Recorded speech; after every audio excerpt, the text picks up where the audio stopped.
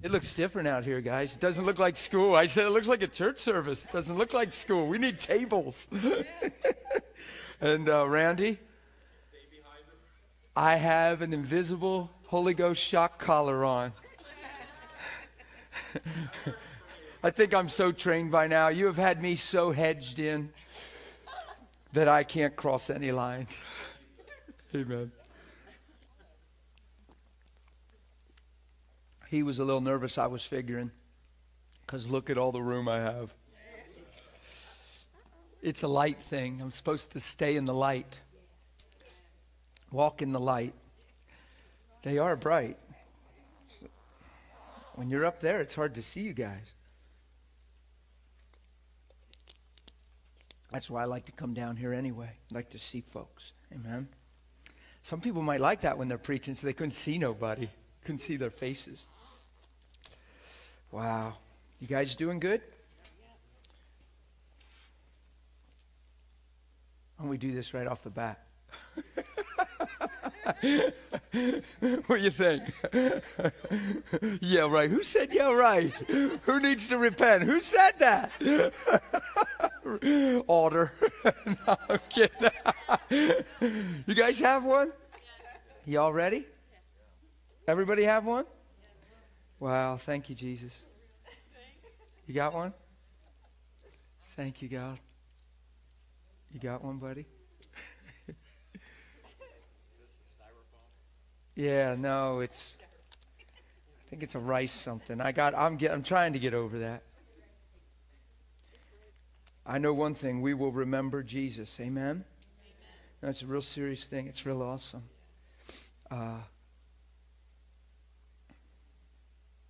Man, he came, huh? He really came.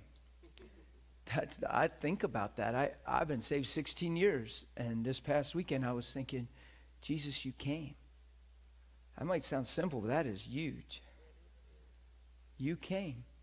It says a lot, doesn't it? You came through the womb of a woman, and you grew up, became a man, got baptized in the river, and man, set your face to Jerusalem and gave your life. Now I understand, finally understand. My whole life I didn't understand. I just thought this man, Jesus, I didn't get it. I thought, why would he die for me? I really didn't get it. And now I understand. So I want you to think about that. He really came. He really did what he said he did, what his word says he did. And not be in a hurry and think about that. To reveal your value, to reveal your sonship, what he thinks about you. The fact that he came says he thinks a whole lot about you. Come on, if he didn't, he wouldn't have came. He had just left you here. Come on. It's really powerful. It's not theology. It's a truth that wants to touch your heart. I almost see us all alone sitting on the side of a bed somewhere or a couch and nobody in the room, holding the elements and just saying, you know, you came. And being personal, you really came and gave your life for me. And I give my life back to you. It's a big deal. So he didn't just come. He got beat beyond description. He got falsely accused again and again and again and again. He was unappreciated most of the time. Gossiped about, misunderstood.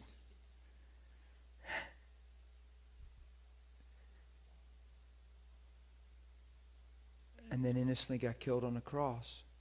The most horrible way. I can't even imagine dying on a cross. Can you? Can you imagine getting beat and flogged and then laid on a piece of wood and tacked to it and hung up alive? Waiting. They say, you know, you would collapse and then your lungs would shut down and you'd suffocate and you'd have to try to hold yourself up and the sun's cooking you. There's testimonies where the birds come down and start picking on people on the cross before they were dead. I mean, I think about this stuff. It sober you up. Okay. Let's take this right now, and I want you to close your eyes and you just think for a minute. Just get sober with me. It's just the track I'm on. I just don't feel in a hurry. I feel real serious right now. We need a revelation that he came, guys, where it means something, where it's not just a story. And I'm asking God to give us grace today to understand that Jesus really came. What he did was real. The pain was real. The sacrifice was incredible. It's hard to even wrap your mind around what he must have faced all the time, and yet love endured it. Love didn't buckle, and love didn't change. And the very people that were doing it to him, he did everything back for their salvation. It's amazing. You talk about covering a multitude of sin with love. That's what he did when he died on the cross. So take this little whatever it is thing and just remember Jesus right now in your heart. And just begin to thank him personally that he came. You people online, man, grab something. Get an element. Grab something. Just get something. Piece of cereal, piece of bread. Grab something and just break it. And just say, you know what? You were broken. Go ahead, just break it. And you were broken for me. You set an amazing example, sent me an amazing message. You didn't have to do this. You wanted to do this. And because of love, I guess it was like you had to do it, because love doesn't fail. It's like you had to do this. You were left with nothing else to do but pay the price for your people. And you never changed your mind. Put courage in my heart. Put strength in my heart. Cause me to be no nonsense, looking forward, never stepping back. Put love in me in such a way, Lord God, that love is what I have to do. Whatever it takes, whatever price, for people, for a situation. Forget the sacrifice. Let love just never second guess in my life and say, well, it's just what I have to do. It's just what love says. Teach me to never be frustrated and disappointed and discouraged again. Cause me to see what you see, to know what you know, to be able to live like you lived. Teach me to carry my cross. Teach me to not take things personal, but have a bigger view. You were broken and you said, follow me. As you take what you broke in your hand right now, just personally begin to thank him for loving you and giving his life for you. And the best you understand, begin to commit yourself back to him. Make some kind of just inner heart connection with God. Just vow yourself to him in an intimate way.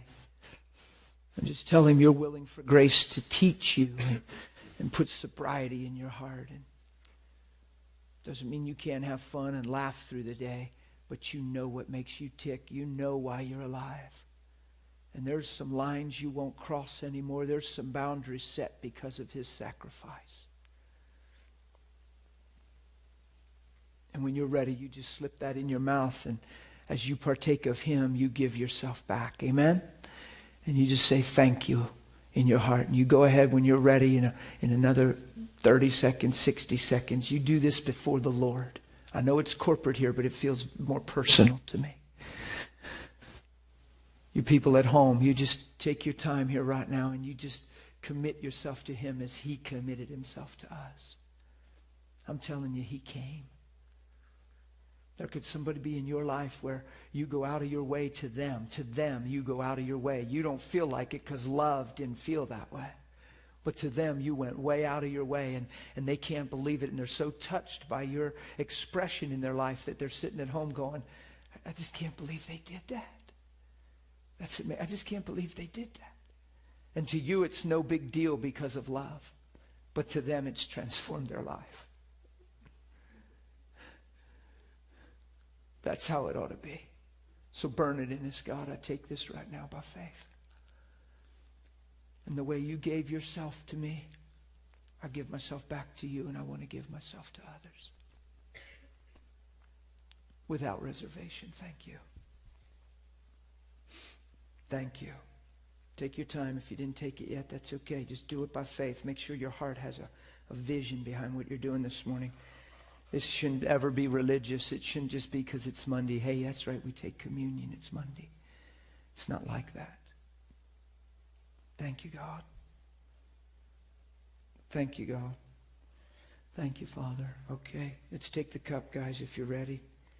If you're still holding on to the bread, that's fine. Don't take it quickly. You can catch up.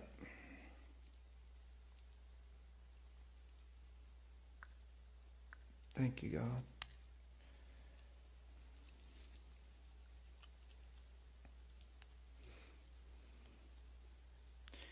It's pretty serious when somebody gives their blood for you. I don't know if you think about that stuff. I think about it. I watch Jesus movies, man. I got a couple different ones of the life of Jesus, different makes and takes on crucifixion. I just turn them on and watch them and cry. I've been saved 16 years. I watch that stuff and cry. I can't not cry. I just want to keep my heart in that place. I love the ones that have the resurrection. You know, you go there and the stone's rolled away, and the next thing you know, they just show his feet first or something. You just start bawling. He's alive. I'm just sitting there, woo, and I know it's coming. I watch it 20 times, you know, and I'm like, woo, you come out, raise his feet. Ah! I'm a mess. I do. Just watch the Passion, and the Passion will mess you up. It's not just a gruesome beating of a man. It's a message of love and life. I want to follow you, Jesus. I want to follow you. You shed your blood. You asked me to deny myself, pick up my cross, and follow you. I give up every right to my own life as I take this cup. And I don't take this cup just for what you can do for me. I take this cup because you showed me how to live. And when I drink this, I'm saying I'm in. It's blood for blood. I give myself back to you. It's where I belong. So I'm not just receiving this just to be forgiven, but I'm saying I'm in. I'm your son. My life is yours. I give myself to you. Thank you for washing me. Thank you for making me righteous. Thanks for welcoming me home. I'll never leave home again. Thank you for your blood. As I drink this, I give you my life. And I thank you for your love. Release your faith, guys. Don't just take it traditionally. Get faith before the Lord. Talk to him just like I did. So I did that before the Lord. I didn't do that to lead you. I just did that from my heart. And when you're ready, you take this. Thank you so much.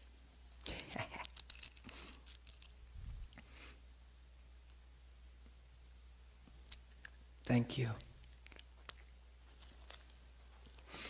Thanks, Papa. You do that when nobody's looking because you want to, especially if you do it on any kind of regular basis. That'll start changing things. Amen? I'm telling you, when nobody's looking, you get that out and you do that like that. Yeah. It's a good day. Wow. Wow, wow, wow, wow, wow. Where do we go from here? Thank you, Lord.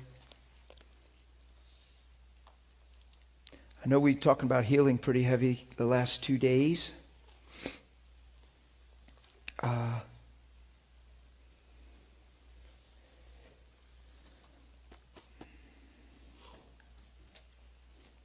Thank you, Lord.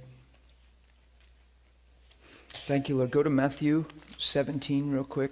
We're gonna there's a whole lot more to talk about healing. There really is. Wow. Thank you.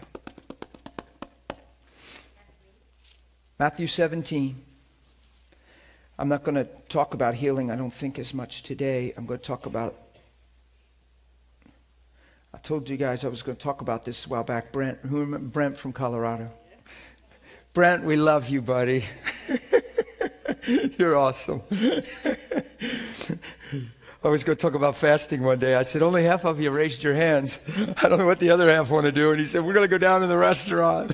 He said, we'll be back. I was laughing. I lost it. I said, Brent, you're a trip. He said, because I said, how many of you are interested in fasting? About half the people raised their hand. I thought, oh, God, we got half the people raising their hand. I said, what are we going to do with the other half? He said, we'll go to a restaurant. Go down to the buffet. All you can eat, brother. See, some people misunderstand. I've heard a lot of controversy over fasting because people say, well, we're not under the law and da-da-da. And it has nothing to do with the law. It has to do with a spiritual truth and growing in the Spirit and suppressing the cry of the flesh, the carnal cry of the flesh. Who knows that there's flesh tendencies that come up in your life? And who knows that your flesh wants to have a voice?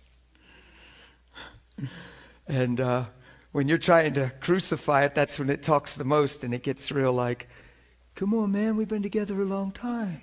I love you. What are you doing to me? I thought we were buds. I've been with you from the beginning. And that's when you got to get strong and say, die. But no, fasting is a beautiful thing.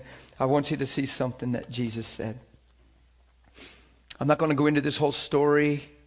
We did probably way back in the beginning of school. I think I covered it on one session. We kind of touched on healing here and there along the way. We hit it pretty hard for 2 days. We just barely got going, though.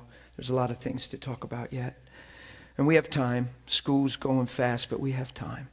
But this is the story where Jesus' disciples were hanging out somewhere because Peter, James, and John were with Jesus on the Mount of Transfiguration, okay? So Jesus, Peter, James, and John were on the Mount of Transfiguration, so there's 9 disciples hanging out somewhere.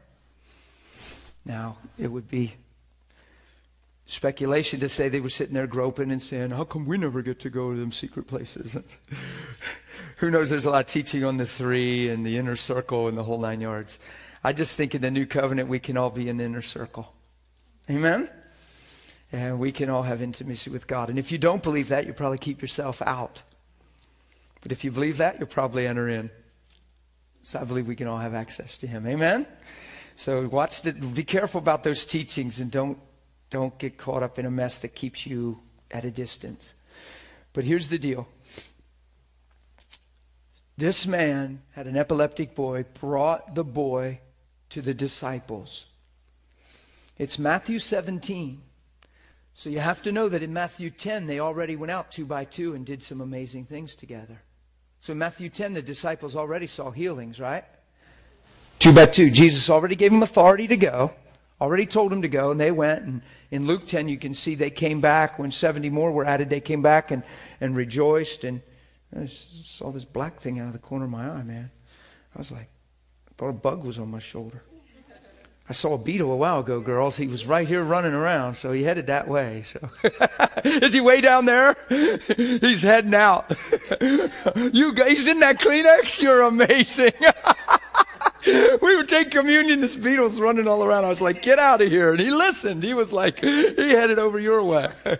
He went by the wrong lady right there. She's the dreaded, how many bugs got swallowed up by napkins over the years? It's like my wife. She grabs a napkin. I say, just throw it out the door. Well, grab a big napkin. It's funny. It was neat. He went, that's a long way for that little bug. That would be like running 2 miles for us, man. That's like, gee. He was cruising. But, so where were we? No, I had this black thing on my shoulder. That's why I brought up with the bug. But watch this. Matthew 10, Luke 10, they came back rejoicing because of the awesome things that were going on. Right?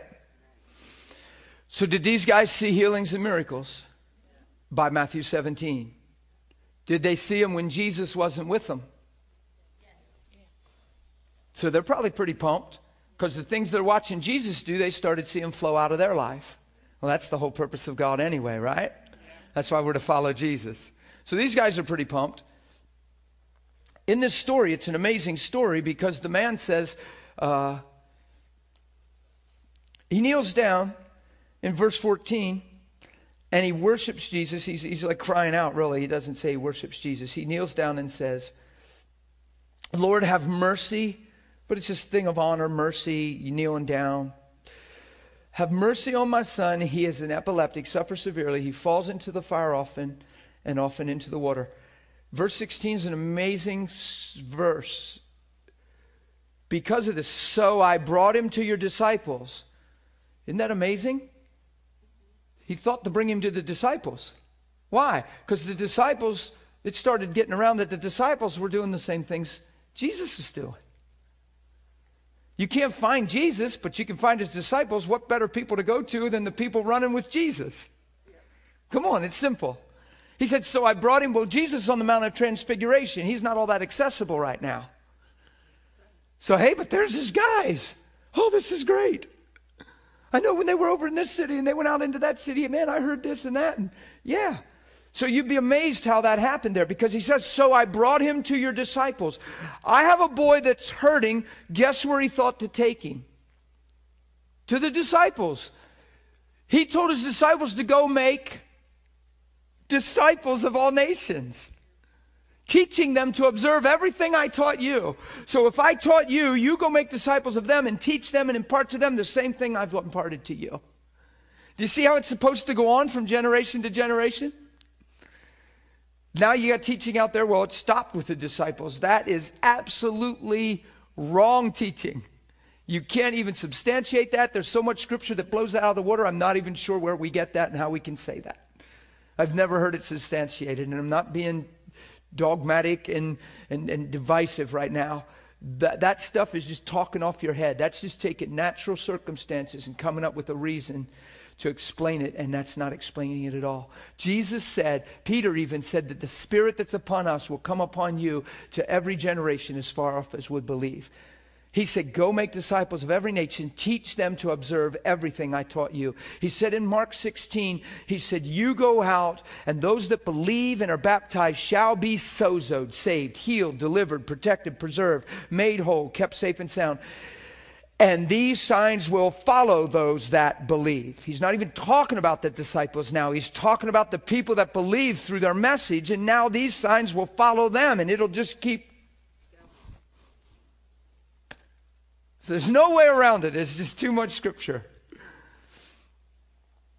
However, this stuff has happened to us. It happened to them. Isn't it amazing? Jesus hasn't died yet. He hasn't raised from the dead yet, but he gives them authority to go. He's already showing a message. Even in Luke 10, when he sends out 70, it said that that's a number that represented the Gentiles. 70 was a number that could be looked at that way. But regardless, there's a message I grabbed from that. He's sending out his 12, and now he adds 70 more. What's he saying? That it's not limited to the 12.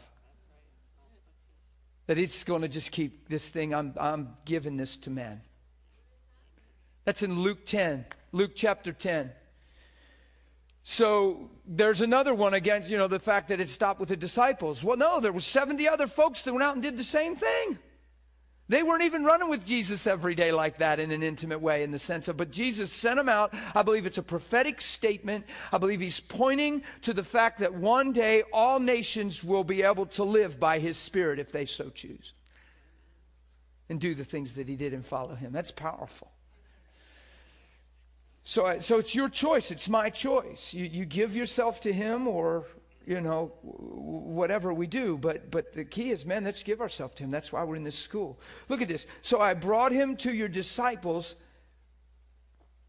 That to me right there, I know I take long with certain things and say things over and over. It's on purpose. It means something to me that the man thought to bring him to the disciples.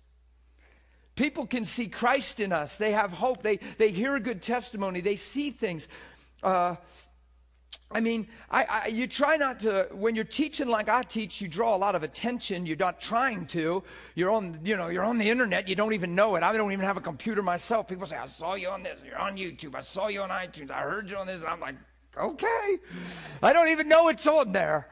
But it sure attracts attention. People, then they, Todd did these videos and then he did Sid Roth, and we start going places, and people are driving 10, 12 hours with people in a car, and we're going to do a conference or meetings, and there's people intercepting, and hey, we drove forever, and they're crying, can you pray? And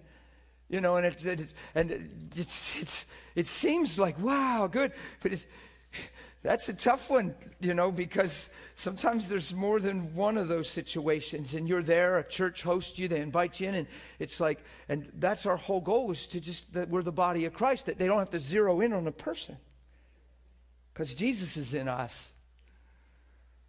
It's just tough sometimes. It gets tough.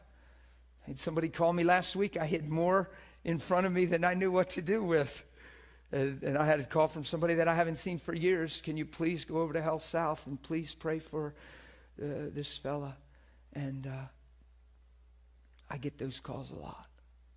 Kind of moves my heart a little. I'm a little emotional right now because I can't just say yeah.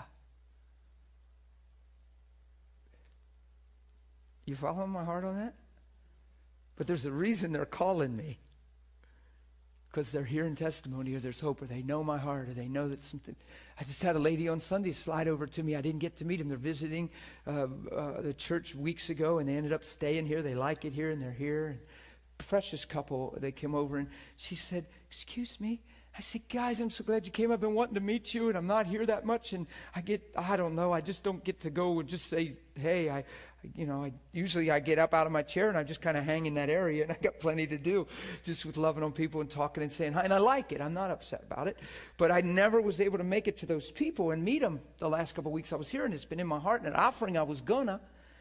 And I didn't, because I thought, man, we'll be talking and it's just not the right time. Here they came to me at the end of the service, and I was blessed because I was there chatting and talking, and I turned and they're right. I said, "Guys, I'm so glad you come over. I've been wanting to meet you for weeks." And I didn't even know they knew who I was, but they just listened to a CD. And they just got really touched, and they heard a couple testimonies in the message. And she came over and said, "Could you please pray for my foot? My foot's broke, and it's just never been right. And it feels like it needs to pop or shift. There's always pain, and it just feels messed up." I said, "My goodness, we'd love to pray for your foot." And had my little granddaughter was there. My daughter was there. My daughter had just come in behind me. I didn't know. We were all just hanging over there, right? And we just knelt down, just picked up her foot and prayed, and she felt the bones move in her foot. They just moved while we prayed, and she stood up and she said, "It doesn't hurt." I said, "Well, that was the plan."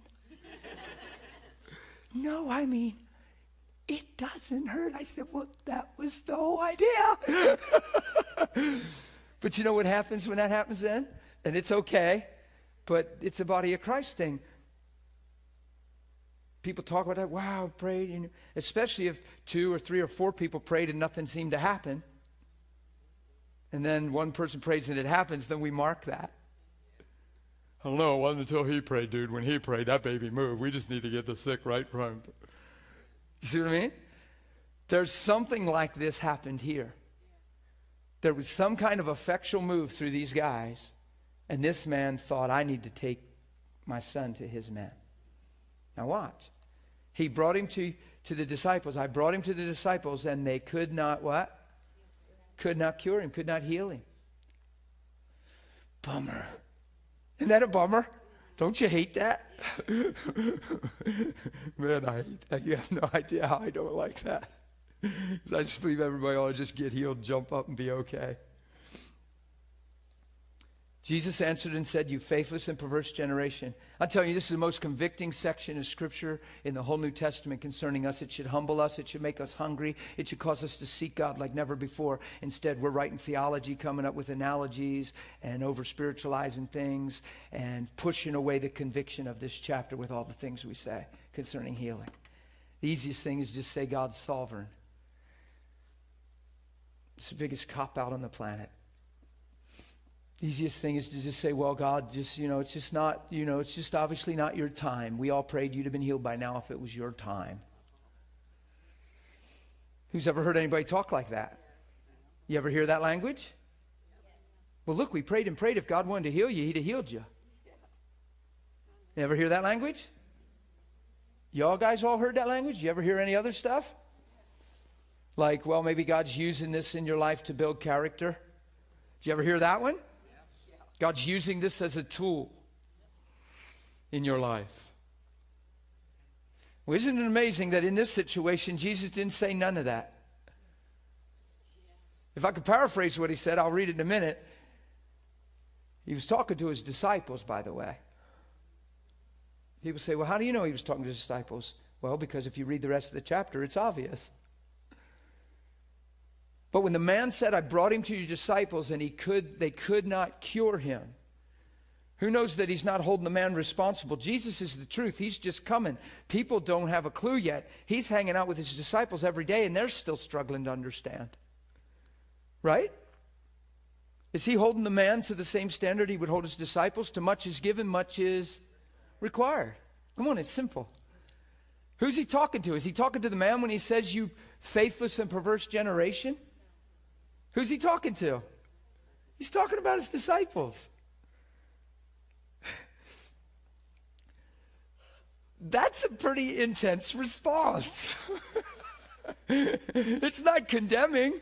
It's really not, if you follow. He's passionate. Here's what's happening. He's saying, oh, faithless person. You have to understand that he knows who we are. That's why he's here in the first place. Jesus knows who we are. That's why he's here in the first place. He doesn't think we're a bunch of losers.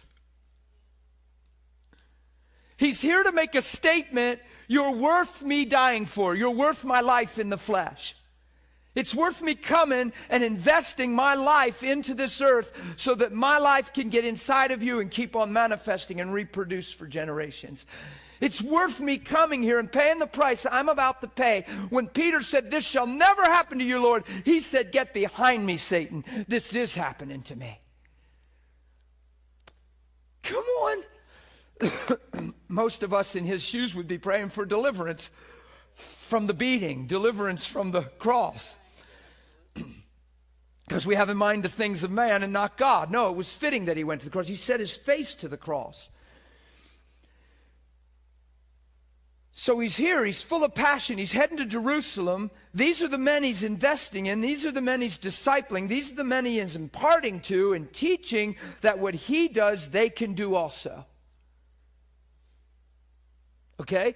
The fact that he's here in the flesh means we've found favor with God. We have favor in his sight. Or Christ wouldn't be here. We'd be in a dry and thirsty land, drying up and dying. But Jesus came, right? That's why that communion just was real touching for me this morning. I'm thinking, phew, he came. So he says, you perverse generation, how long shall I be with you? That doesn't mean he's frustrated and he's ready to leave them. How long shall I be with you means my time is short. I'm heading to the cross soon. I won't be here in the flesh much longer. You got to get this. That's what he's saying. He's saying, how long shall I bear with you? Bring him here to me. Almost sounds arrogant. It's not arrogant. He knows the will of God. Is the will of God to heal the boy? If it wasn't, he wouldn't say, bring him to me and heal him, right? Now watch, this is so convicting. You preach this out, and you go to certain churches that have certain backgrounds, and you preach this story out, and they don't even want to answer your question. When you say, was he talking to the disciples right now? Who was he talking to? And even if he wasn't talking directly to them, he's talking to people. And the question is this, was it the will of God to heal the boy? And you get these congregations to say, they're afraid to answer. They feel like they're being set up. And I've done this a lot in congregations because they have a lot of reasons why we're not healed in their book, in their theology. And yet Jesus, can you imagine that? Jesus could have said, I'm so glad he didn't. Jesus could have said, wow, you took him to the disciples? Wow. Well, man, what a good heart. Thanks for trying and having faith. But no, it's not. It wasn't for them to do. This one's reserved for me. That the time wasn't right for them to do that because of, come on, something. Isn't it good he didn't say, well, that's because you don't understand, sir. God's allowed this to happen to your son because he's trying to get your attention in this area. And he didn't say that, did he? He didn't say, well, that's because it's not the will of God to heal him right now. No, he said, you faithless, twisted-minded, corrupted thinking people. That's what it means. Perverse generation it means twisted-minded, corrupted thinking people. Hello? And see, oh my goodness, I'm in trouble. We're all in trouble right now. Here he is saying our thinking is perverse and twisted, and we're still making up analogies about God and why he did and why he didn't, and we're still writing a book that's already written through a perverse and corrupt mindset that's self-serving, self-centered, self-protecting, and void of power and See, if Jesus would have said the things we say, then we could accept it. If just one time somebody would have cried out, have mercy, and he'd say, I'd love to, but it's just not your time for me to have mercy, and it's not the will of God, and God's using this as a tool. Now, if Jesus declared the Father to us, and Jesus never said that, why do we say that stuff all the time? Watch what he did say. You perverse generation. That means corrupted-minded, twisted thinking. Here's the deal. He's saying, oh, you guys. See, he's face-to-face to the fall of man. Our minds need renewed. We need transformed by the renewing of our minds so we can prove the will of God. Through the fall, we became self-centered, self-conscious, self-justifying, self-preserving, self-sufficient. Because of that, enter in jealousy, pride, protecting yourself, justifying yourself, anger, frustration, disappointment. It all has to do with being self-focused, self-centered, self-conscious. Come on, self-conscious is the biggest reason for identity crisis on the earth. Low esteem. There's people that have no value to their life. They're letting the self-consciousness, they're comparing themselves among themselves. They're weighing themselves based on others. They're under the pressure of life, and they lose themselves in that rat race. Self-consciousness. That's what hit these boys. Jesus said, bring the boy. He says, how long shall I be with you? He's passionate. He's saying, guys, I'm heading to the cross soon.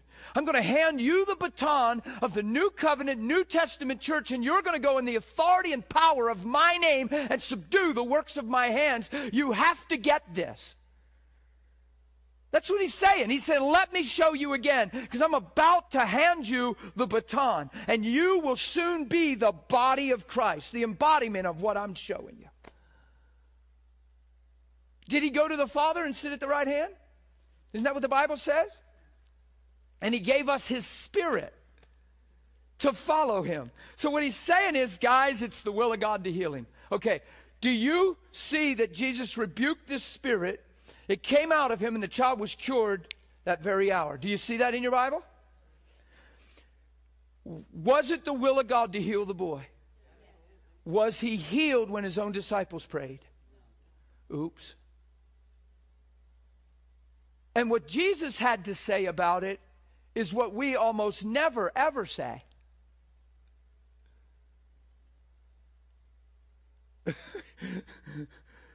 When do we hear in our circles, and people, when do we hear, boy, I just need a greater revelation. I need to get out of myself and get out of my flesh and my sentiments, my empathies. Man, I need to live and learn to live by the Spirit and walk like Jesus walked, because I know there's a place for that to take place. And just because we prayed doesn't mean it wasn't the will of God. We need more of Jesus. We need a deeper revelation. That's not what we usually hear. But that's what Jesus is saying. We usually come up with something. People pass. We're praying. The whole church is praying, and people pass, and it's without fail. People are hurt, and somebody will usually rise up and say, well, you know, I knew they were going to pass. Jesus was showing me he was going to take them. That without fail, that happens. People will rise up and say that. This without fail happens. You're praying for Sally. We love Sally. She's the best man, she's the most precious person. God, we can't believe she has cancer. We're praying. And in the middle, people prophesy, right? As we're surrounding and praying. I just saw a vision from the Lord, and I saw the Lord's hand come down and touch her, and the Lord said, I shall surely heal Sally. And everybody goes, whoa, yay! And they call it prophecy. And then Sally passes. Who's ever been in that scenario? There's no need. The reason we try to prophesy that God wants to heal the person is because we're looking for encouragement, because we're moved by everything that's happening. There's no need to prophesy concerning healing, because the testimony of Jesus is the spirit of prophecy. You already have God's prophetic word. This whole thing is prophetic concerning your healing. You already have the word of the Lord. You don't need a man or a woman to rise up and say, for thus says the Lord, for I will heal thee this day. You already have that. And the reason we go bonkers and rejoice when that person prophesies and go, woo, is because our hearts were failing and we weren't believing it.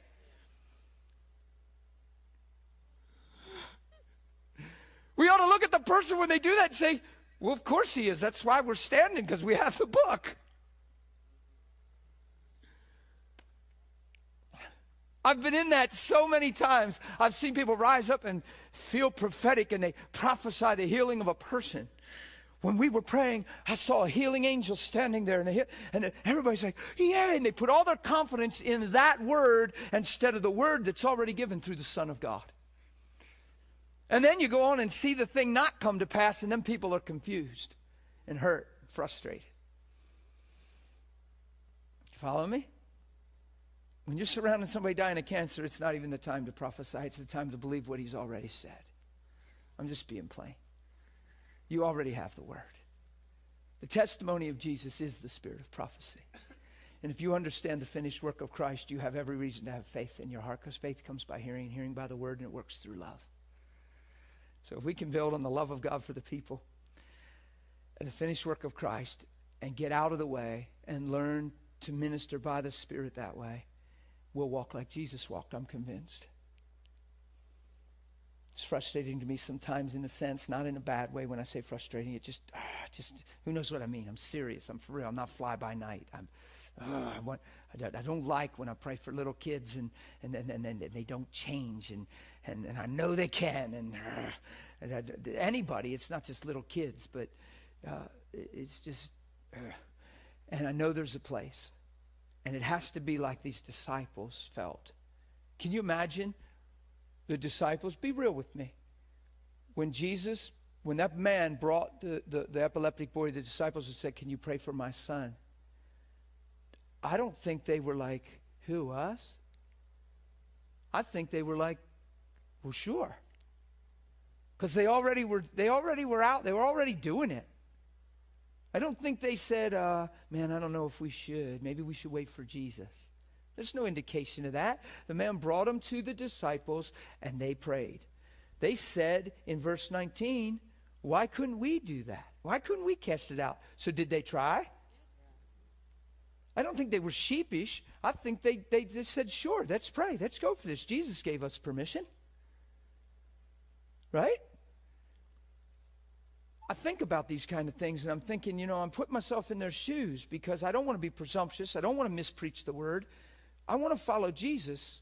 I don't want to argue about all these doctrines out there. It takes us nowhere. I want to understand. I want to bear witness with my life of the truth. I want my life to reveal truth. So it's not about arguing doctrine. It's not about debating and trying to cut up everything that everybody's saying, but finding a place of truth where the power of God flows. Amen? So that's why I take time on this stuff, and I'm sitting and I'm thinking and I'm reading, I'm thinking, wait a minute, epilepsy's a visual.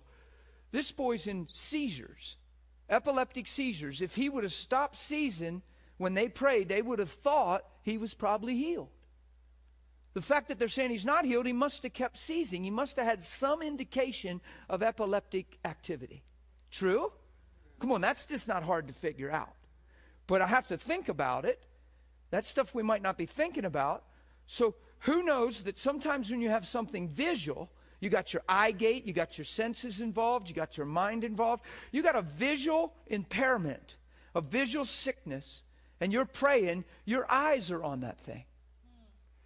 If you've got an arm that's lame or withered, let's say you have a hand that has nerve damage and it's like this, and you're praying, and you pray your best prayer. You pray what you understand. When I say best prayer, because I could be facetious saying that without trying to be. Sometimes we think it's our prayer. It has nothing to do with your prayer. It has to do with your belief about God's love for people and his finished work. You could say, hand, be whole. That's simple. We get to a place, Jesus just said, stretch forth your hand. You see what I'm saying? But you got that hand and you pray what you feel is your best prayer. Hand, you be whole. You return to your original value through the blood and name of Jesus Christ. For it's the will of God that you be restored. Be whole. And that hand's just sitting there. And as that hand's sitting there and you're praying, your eyes start fixing on what's not happening and what that hand looks like and doesn't look like. If you pray for the sick, you know exactly what I'm talking about. And you start looking at that visual, and that visual gets in your head. And now it's just something happens. You could shift a gear. You start trying to pray another prayer. You try harder. Now you're trying to get, it's that breakthrough phrase. We're always using the phrase breakthrough in the church. I'm not a real fan of that. The stone's already rolled away. The whole breakthrough phrase is just because we're trying so hard and we feel so stepped behind and bound. I'm just waiting for a breakthrough, brother. I don't know what you mean. Do you believe God loves you? Well, I'm just waiting for a breakthrough in that area, brother. I think what we're saying is I'm waiting till I sensually, emotionally, one day realize God's love. Whoa.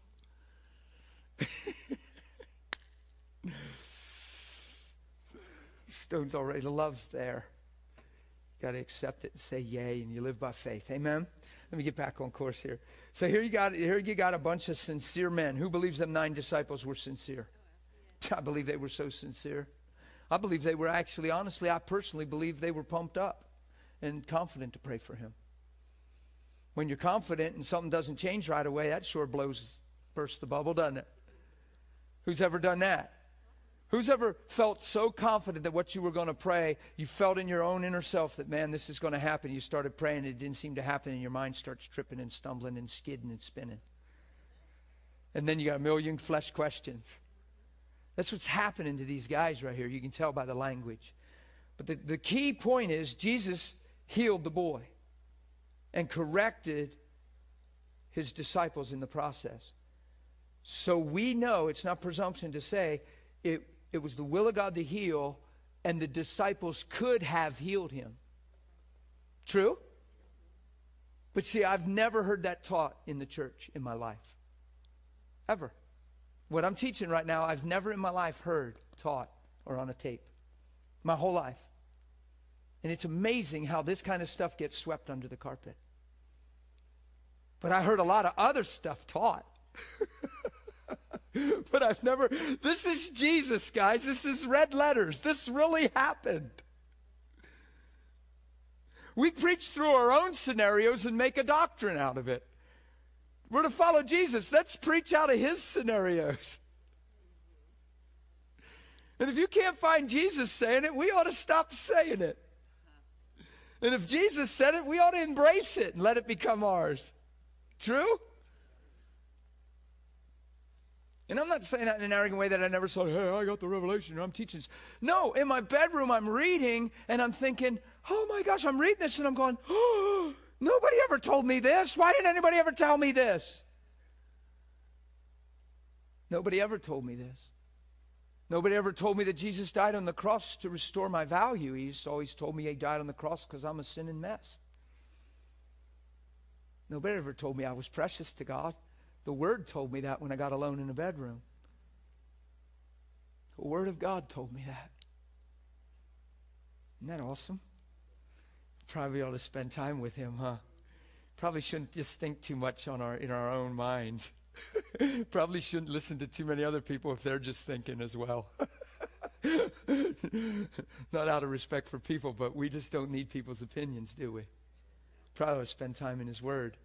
Because I got a real encounter where Jesus, in red letters, addressed the situation, revealed that his disciples had the authority, had the will of God on their side, had heaven with them, and yet they prayed and it didn't happen.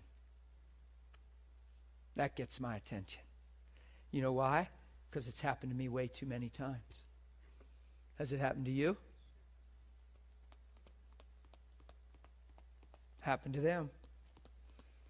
I put myself in their shoes. I'm picturing Jesus walking through the earth. What is it you want me to do? Why are you crying out? That we might receive our sight. See.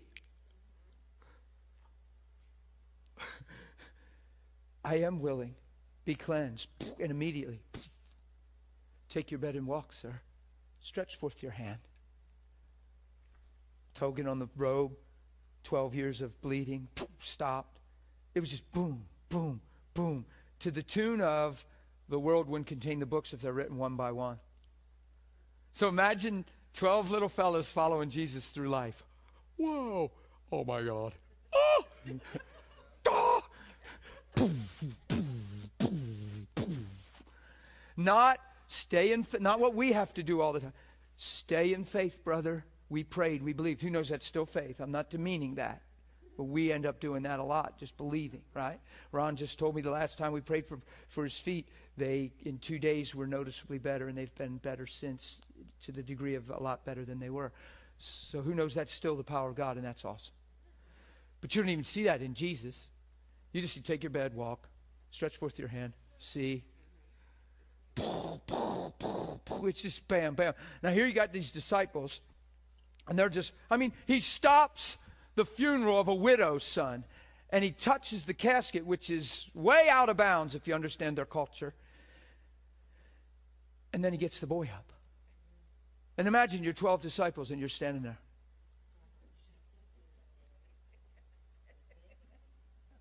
Come on. And then Jesus is saying, as the Father sent me, I send you. And if you believe in me, the things I do, you'll do. How do we muddy that? That's clear language. But we stay self-conscious, low-esteemed, insecure, identity issues, but yet what Jesus said is still true. It's still possible. Still there. You follow me? I put myself in their shoes and I'm picturing this boy. Come on, this is a serious thing. He often, what? He suffers what? He doesn't just suffer, he suffers severely. He often falls into the fire and into the water. This boy is being thrown around by the Spirit. And it's an epileptic expression and seizure, but it's a spirit. And it must have been pretty radical if he's flopping into the water and the fire. He's being thrown around, out of control, probably crazy. Right? They're praying for him. He's probably out of control. They're probably trying to keep him from going somewhere. Think with me. And they're praying, and he's freaking out, manifesting. And he never stopped manifesting, obviously. See, I like to get them visual Bible stuff, that Matthew videos. I watch them, and they got that boy on there, and they go get him, and he's over along the wall. And it's not being crude, it's just being real. It got him, it looks so, and they're bringing him to, and Jesus just reaches out, and he just puts his hand on him.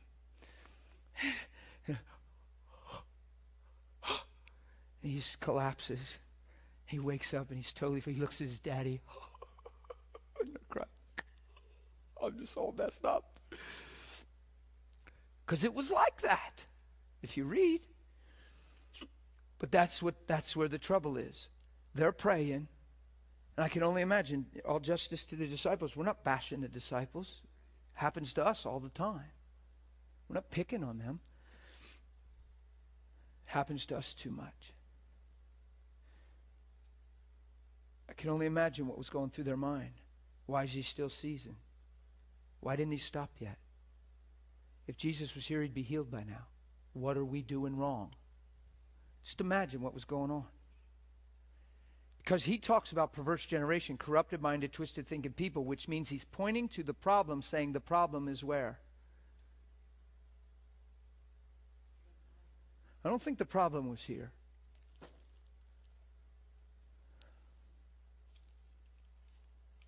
I think these guys are in, don't you? The problem was here. Now watch. Jesus rebuked it and said, come out. I love verse 19. I'm so glad they did this, and I'm so glad God wrote it. They came privately.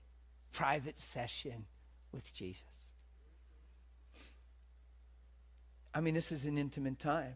Come on. He said to you, these mysteries are given and revealed. He called these men into a place of intimacy, and he was giving secrets to them, man. Watch this. Why couldn't we, pretty direct question, huh?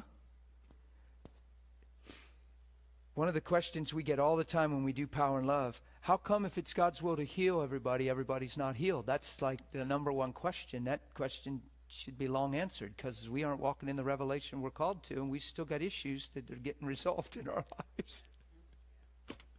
It has nothing to do with God. It has nothing to do with God. Did he give us the authority of his name? Did he tell us all things, whatever we ask in prayer, believing it shall be done, we'll receive it? Did he say, if you believe in me, the things I do, you'll do, and even greater things, because I go to the Father? Did he say, as the Father sent me, I send you? Did he say all that? Yes. Do you believe it? Well, then we have to grow into it. Why, just because something didn't come in line with what he said, do we change what he said? Why don't we just seek more? Why don't we just press in? Why don't we just die to things more? Why don't we... And I'm heading somewhere with this, you'll see. Because it's the number one question. Then how come everybody's not healed? Prayer isn't the evidence of faith. We covered that last week. Just because you pray doesn't mean you're in faith. Sometimes you can pray just because you're trying it to see if it works. Just because you know you can pray, you pray. Doesn't mean you have a revelation of God's love for people in the finished work of Christ. You follow me? We think because we pray, we've believed. Do you think they prayed? Did he get healed? Ooh. Ah. Help us, Jesus. Why couldn't we cast this thing out? Jesus says to them, man, I love this. It's red letters in your Bible. Jesus said this. See, if this is the answer Jesus gave, we should throw every other thing away. Because all those other things we say, he never gave an example of them in the Word. We came up with them because they make rational sense. True? Come on, stay with me. Because of your what? Oh, God. Let's go with this. Let's be humble. If he's talking to his disciples, he can talk to us. True? Don't anybody get offended here. Nobody. Watch. Why couldn't we do it? Because of whose unbelief? Who's he talking to? Is he talking about the dad and the son? No. So it has nothing to do with the dad and the son. So he didn't say because the dad's wrapped up in a generational mess. So he didn't say that, did he? He didn't say, well, there's issues in the father's heart that are binding the son. Well, you have to understand that the son, is this and that. And come up with all this. There's so many stuff out there, I don't even need to repeat it because then it'll sound like I'm picking on things. But who'd Jesus address? The belief of who? His own disciples. So he took it off of the man and the son completely, didn't he? These signs shall follow those that they will lay their hands on. So it has nothing to do with the sick person, according to Jesus. They're the ones that need help. We're not going to put restraints on them. We're not going to put pressure on them. They're the ones that need help. They're the ones in trouble. They're the ones that are saying, help me, Lord. The sign follows who? Those who believe. They will lay their hands on who? It doesn't say a thing about the sick believing, does it? Had a real fun testimony. When I was in Colorado, I took a couple people out. We went into a Wegmans. Yeah, is that a place? Yeah. I'm not a shopper. I thought that was a place. And I wanted to grab something in there I needed for the hotel room. And the clerk in there who was managing most of the store was running around. He was very inundated. He had a lot going on. And he had to come up and check something at the counter. And I caught him running back to the aisle, and he was stocking something. And he had a big apparatus on his wrist. And I went over and I said, "Hey, buddy," his name was Tim. I said, "Hey, buddy." I said, "What, man, that's serious looking brace. What's going on?" "Oh, it's real bad carpal tunnel." He said, "My whole hand's numb. I've completely lost feeling." He said, "They're going to do surgery on Friday." This was Wednesday.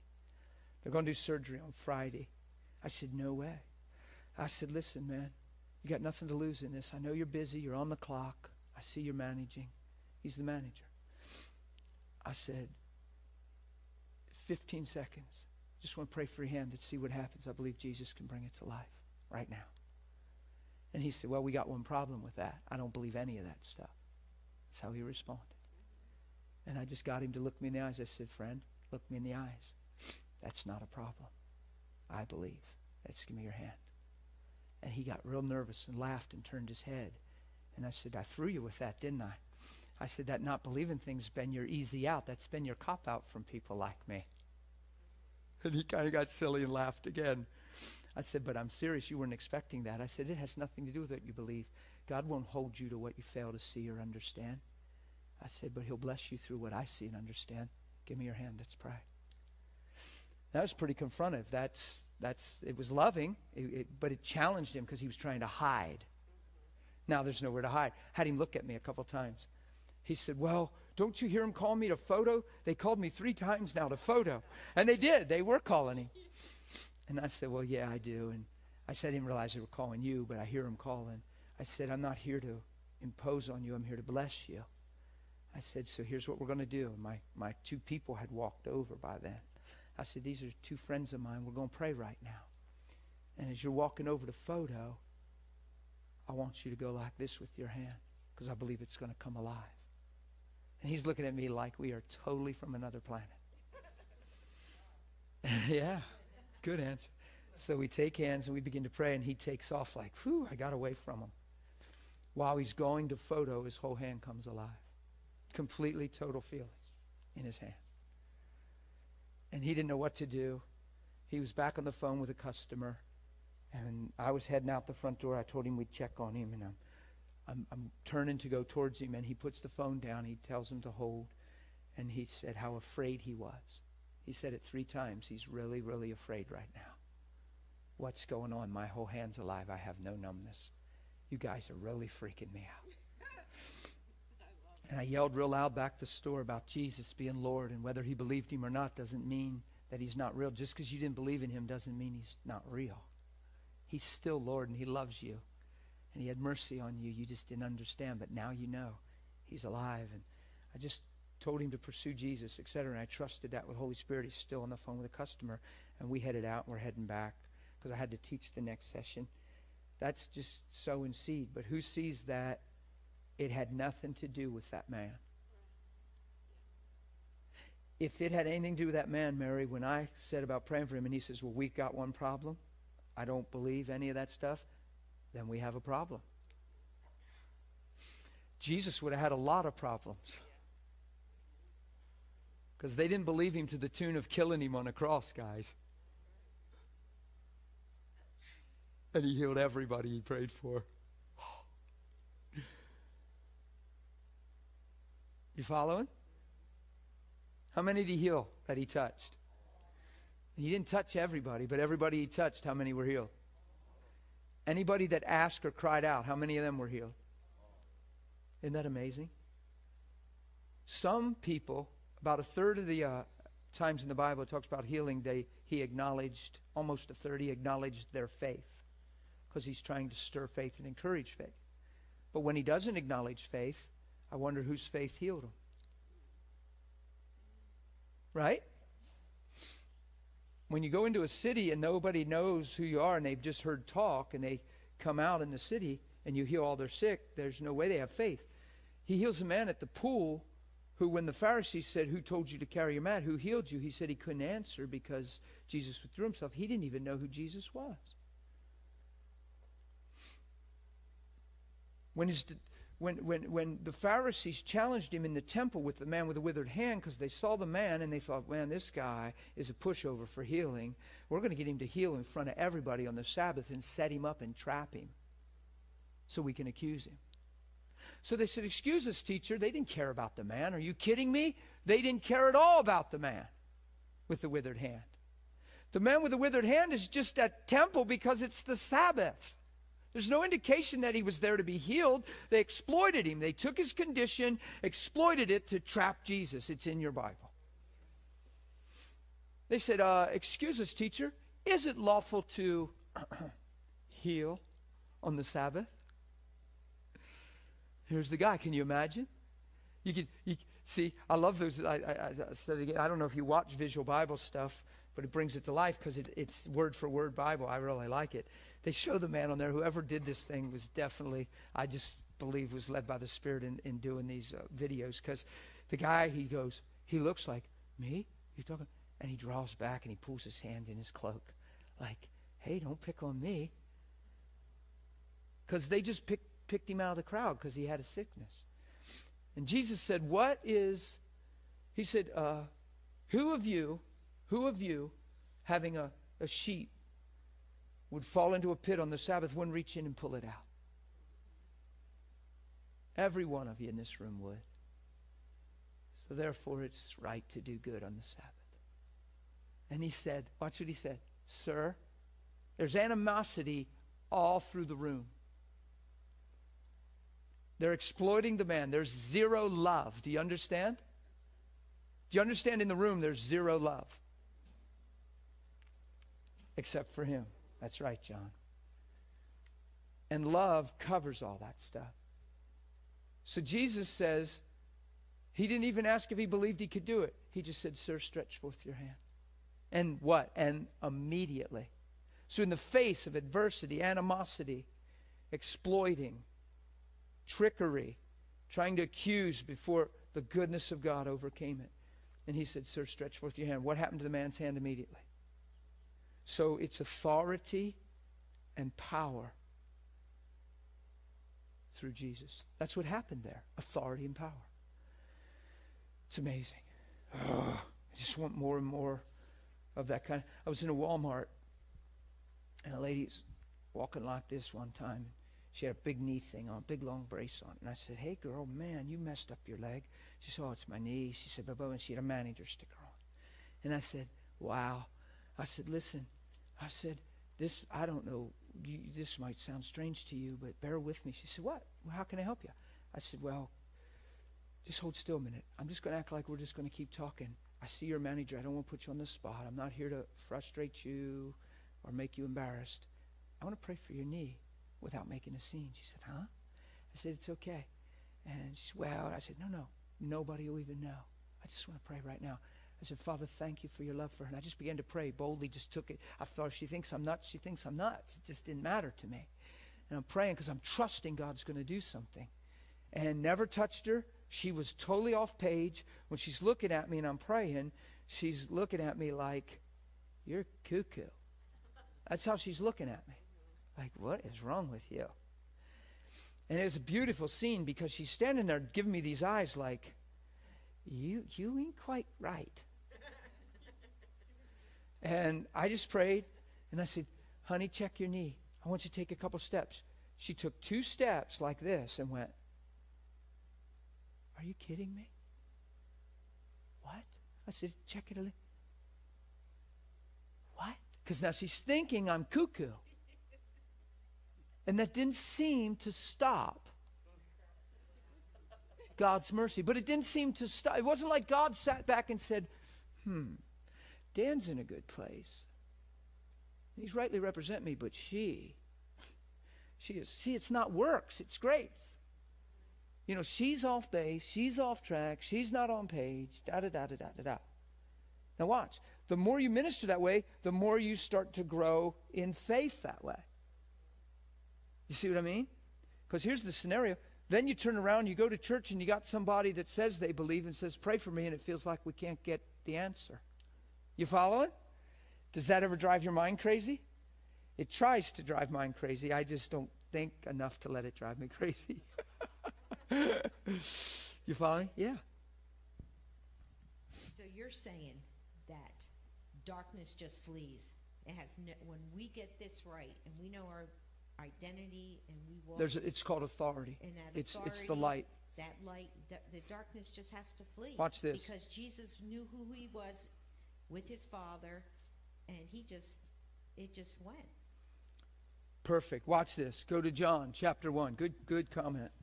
It's called authority. It's so what's greater, light or dark? Light. Ye are the light of the world. It's excellent what you're saying. Yeah, it's exactly what I'm saying. Watch this. John chapter 1, the gospel. In the beginning was the Word, and the Word was with God, and the Word was God. He was in the beginning with God. Who's he talking about? The Word. Who's the Word? Yay. All things were made through him, and without him nothing was made that was made. In him was life. Look what the life is. And the life was the light of men. He's the way, the truth, and the life. And he breathes life back into you. Guess what the life is? The life is the light. Okay? Now watch what the light does. The light shines in the darkness, and the darkness can't overtake it or comprehend it. Ah! Who are we? The body of Christ. Go into the world. Bam. So we got so much teaching on healing, so many reasons why men can't be healed, and why we've gotten so technical. Some of us, it's been so technical. Some of us have sat under so much teaching that says, well, they can't be healed if there's unforgiveness in their heart. They can't be healed if there's generational curses. You have to deal with that first. They can't be healed if there's unresolved. They can't be healed if there's unbelief. It's all lies. There seems to be a truth there, but if you put your faith in all that, you're going to get so technical, you're going to put it onto them where they have to get their 1, 2, 3, 4, 5 in order before God can move. And you can't find that happening one time in the life and ministry of Jesus. Jesus just came and made it right, and then the ducks get in line. We've prayed for people. I've seen them. I see you, Jenny. Somebody get the mic to her. Oh, you have it. Look, it was just powerful. We just got to move in that. And if we don't understand that, it's going to get technical. Well, what?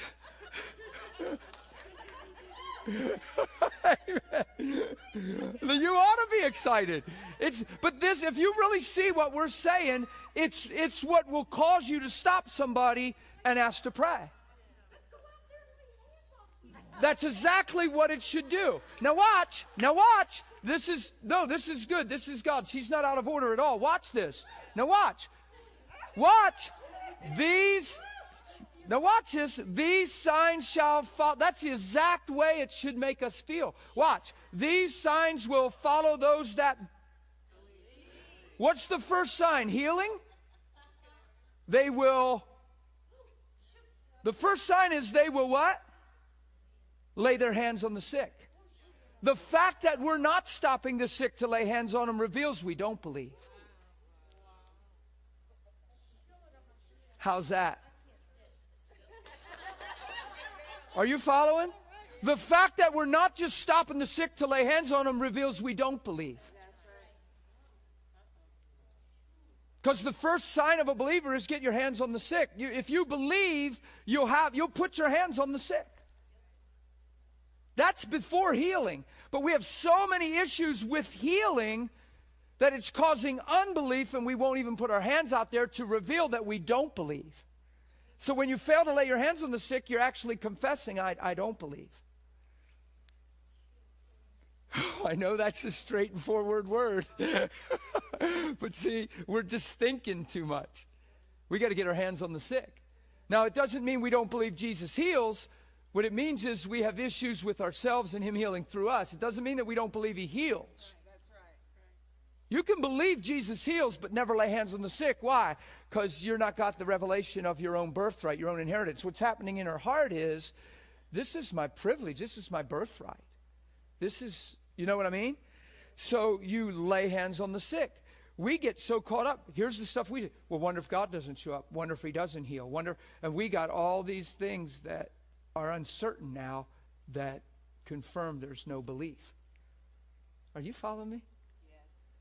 Yes. We've taught ourselves in such a jam in the church that when people come to altar, an altar minister could be standing there because of their background and teaching. The person that's sick comes, and we are listening to them, and the more they talk and share, the more we have reason to believe they're not going to be healed because of the way they're talking. They got a little fear. Wow, I hear unbelief in that. Well, man, they shouldn't be confessing that. No wonder they're hurting. Listen to how they think. And then all of a sudden, you got strikes against them. And you already got reasons in your heart why they might not get healed, but you pray anyway because you're in that position, and it's the Christian thing to do. And then we pray and just say, well, no wonder they didn't get healed but you just allowed what they don't see to determine what you do see. And it subverted the authority that's in your spirit. In Jesus' name. I tell some people, don't ask too many questions. Don't inventory too much. Because the more natural knowledge you have, then you have to believe through all that. Sometimes you don't need to know anything. Do you know what I'm saying? You say, well, what's wrong with you? Well, how did this? Well, when did that happen? And then you start all this teaching. Wow, I bet this is connected, and this might go back. And I bet there's some kind of... Now you're more mysterious and trying to detectively figure out all this stuff instead of just be healed because of the love of God. You follow me? Okay, you girls got the mics. There's stuff churning here in the room, so that's... All right, I have a quick question, and Sherry has one. Going and approaching somebody, okay? Mm-hmm. We have the Great Commission, okay? We've been taught so many different things, and God bless you. We're just dumping it because we're simplifying it. What is simple? It's the wisdom of this is you want to be, when you approach somebody, respectable. I've heard so many people teach, follow the leading of the Holy Spirit. But the Great Commission is the Holy Spirit. It's just... the Word is Spirit and life, okay? so yeah. We have what I believe is divine go, so that covers it. It truly does. Do you understand what she's saying? Watch. I'll let you finish. Watch. I need to teach this real quick. You stay up. I'm not going to be long with this. The Holy Spirit might highlight somebody in a setting to you. You might be walking down the street and there's 100 people on the street and somebody might highlight to you. And that's great when that happens. But all 100 people on the street you have the privilege to love. You already have the yes and the go. You don't need led by the Spirit to people. The Word already leads you to the people. You follow? Go ahead. Did you? You answered the second one. Oh, okay. So in other words, do you see what we're saying? Who knows, I could be in a restaurant and all of a sudden I just get an impression for somebody. And that's the Spirit of God highlighting someone. That's awesome. That's fun when that happens. But if you only wait for that and only move when that happens, you're going to miss the privilege of loving people all along the way. Because it's God's will that you love them. And pray for how many sick? The sick. What city? Whatever. Whatever city, the sick. So the Lord already told you to go and do that. You don't need a leading of the Spirit. We have fun sometimes at Power and Love. There was a couple of Power and Loves we did. We just bought a bunch of little fishing sinkers and split shots because they're made of lead. And we put them in the people's pockets. And we said, if you have trouble feeling lead, reach in your pocket. After you squeeze that, go pray for the sick. See, and some people think that's insulting because we're like, well, yeah, but I'm only doing what, Jesus only did what he saw the Father do and said what he heard. But Jesus is the Father revealed. So if Jesus said it, the Father's saying it. So if Jesus said go, what's the Father saying? Go. If Jesus said whatever city you're in, heal the sick, what's the Father saying right now? Whatever city you're in. So you have the privilege to pray for the sick. However, Holy Spirit will instigate, inspire, and highlight people at times. But we're not just waiting for that. See, I talk to Christians that have had a neat thing happen in public, and it becomes their testimony, and they ride the wave of that. And then you meet them a year later, and they're still bringing up what God did a year ago, and they're still waiting for another phenomenal encounter. And a whole year went by, and they're riding that wave. When there could be so many things that have happened from that year that you couldn't recall because you just stepped forward in love. Go ahead, Sherry. Yeah. When you were in Matthew 17, and talking about the mustard seed, the faith of mustard seed can move a mountain. And the last verse 21 says, however, this kind does not go out except by prayer and fasting. That sounds like an exception that you have to. Right. Well, I'm getting there. I didn't get there yet. I will. Gotcha. Thank you. We will totally answer that question. Thank you. You're reading out ahead of me, student. You're awesome. Love you. No, it's funny. She's checking this out. But though we're working our way to there. We're working our way to there because it does sound like an exception. It sounds like a proviso. It sounds like fine print on the bottom of a contract or something. But who knows that's not Jesus? There's no catches, right? So we're going to cover that. Good. That's an excellent observation. It's actually a good comment. Okay, so you got to understand that verse 20 was written because 19, the question was asked. Think about this. I want you to take your time with your Bible. Don't be in a hurry and read your Bible so you can quote it. You don't want to quote your Bible. You want to become what it says. So quoting your Bible is not our priority. Understanding it is our priority. So when you read verse 20, you know that verse 20 is being spoken because 19, they ask a humble question, didn't they? Come on, if you were those 9 disciples and you're praying with all your heart, sincerely, who's ever prayed for the sick sincerely and didn't see them healed? I don't like it. You see the emotion in me about that? That right there can be a problem. Because my head gets in the way of my feelings.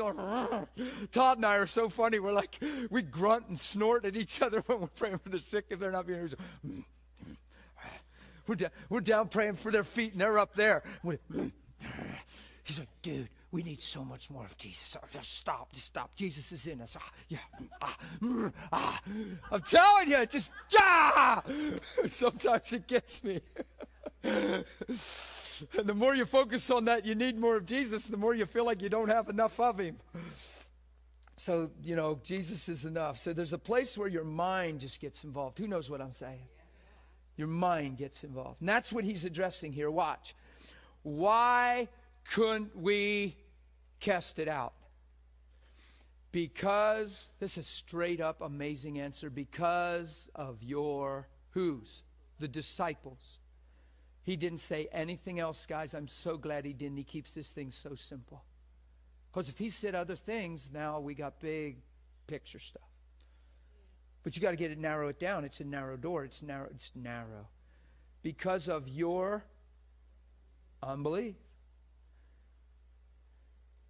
You can't even bring into this and say, well, that was in this situation, but there could be other exceptions. If you can't find them illustrated, don't create them. Hello? Don't make exceptions if you can't find them illustrated through the life of Jesus. Don't say, well, that doesn't mean there can't be times where it was just the person's unforgiveness. I have watched more people than I can recall get healed and cry because they were healed, because their heart and life came up in front of them after they were healed, because the goodness of God went and exposed, and they brought them to repentance. And I've had people literally confess the sorry condition of their heart after they were healed. And they're already healed. Oh. That sure beats trying to deal with everything in front of it so that you have an out when you go to pray. Well, we must have missed something. Well, that's technical and method. That's not even faith and love. Well, we must have missed something. No, Jesus said it's finished. He didn't miss anything. We're missing something. It's his love. Well, I must have missed something. There must still be something there. The fact that we're thinking that way is because we're technical. It's taking it away from the finished work and the authority, and it already reveals that we're not moving in what he's teaching right here. Did he address the Father and the Son at all?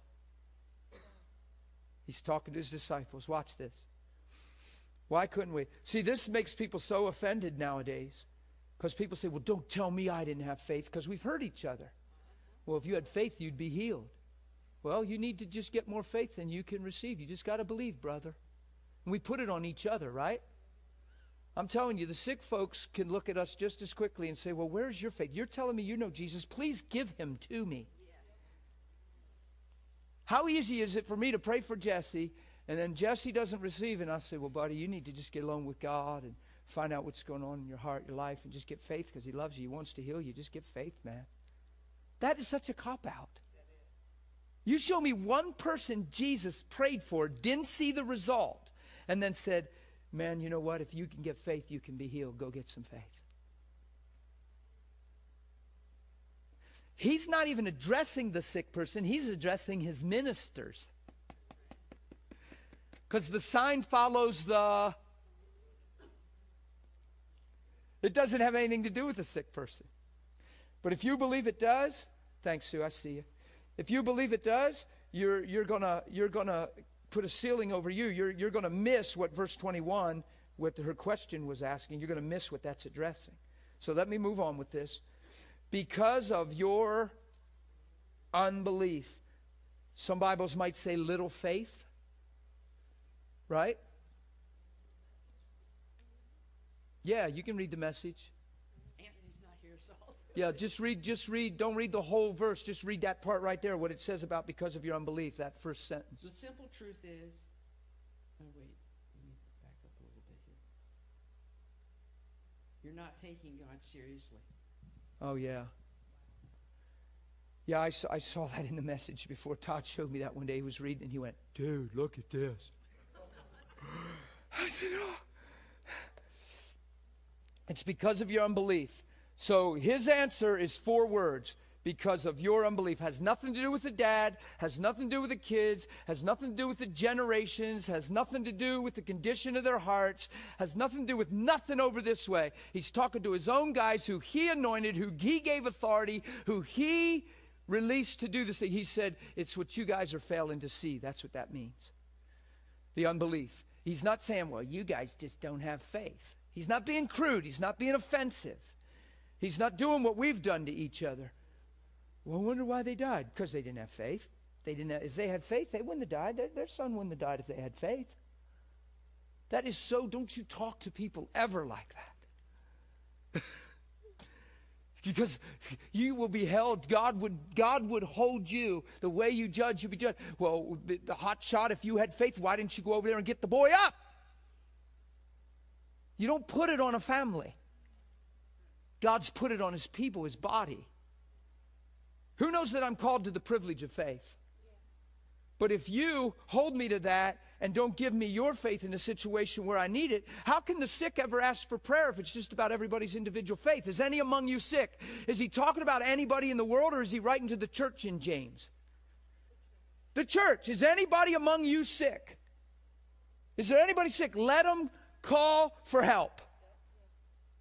Why? Because whatever you're standing on and believing, it's not happening. I've got issues here that aren't going away. Let them ask for prayer and have the elders pray. That means the maturing ones, the believing ones, the ones that are in the Lord for a season, maybe longer than you've been, whatever. It doesn't mean office of elder. It means the maturing, growing ones in the Lord.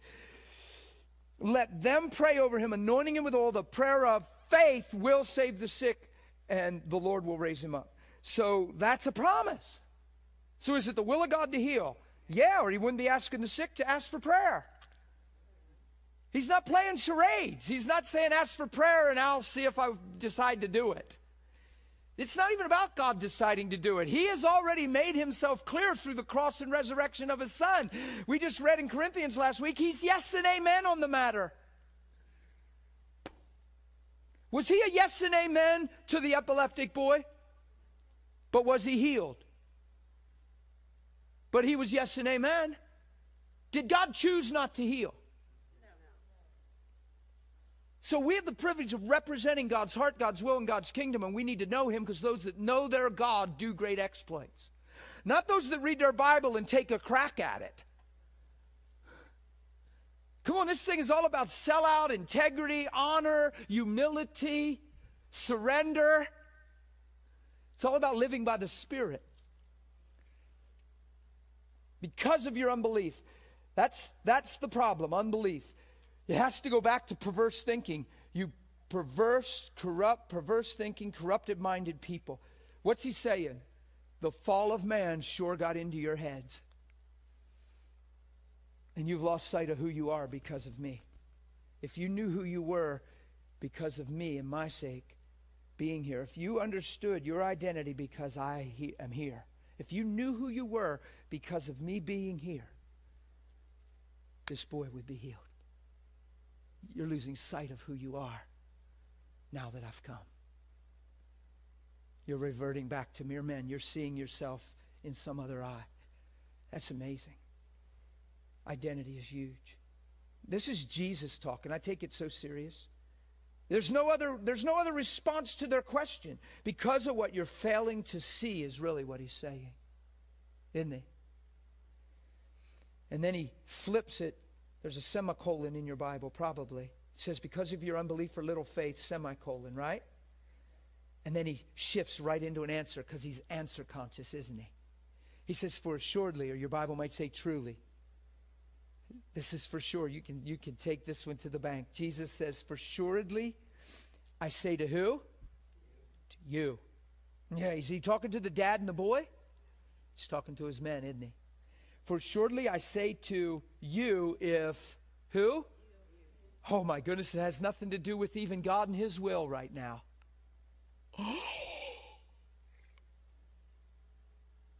Oh my goodness. Does it? If you have faith. Do you hear the privilege in this?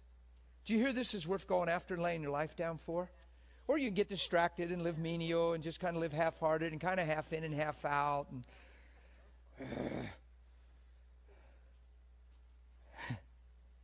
God forbid we have to face so much loss that we either finally get serious or make up more reasons for the loss. Do you see what I'm saying? Because the loss is, who knows the loss is mounting? Who knows there's way too much loss? And the loss will do one or two things. It'll either drive you to him and his presence for answers and for more, or it'll cause you to rewrite a book that's already written and compromise the truth to encounter even more loss and have a grid for it to be able to somehow accept it even though we're not okay. That's the paradox. Isn't it? Now watch. I know it's break time. I just really needed to get this done. Are you guys okay? Give me 5 or so minutes, 5 or so.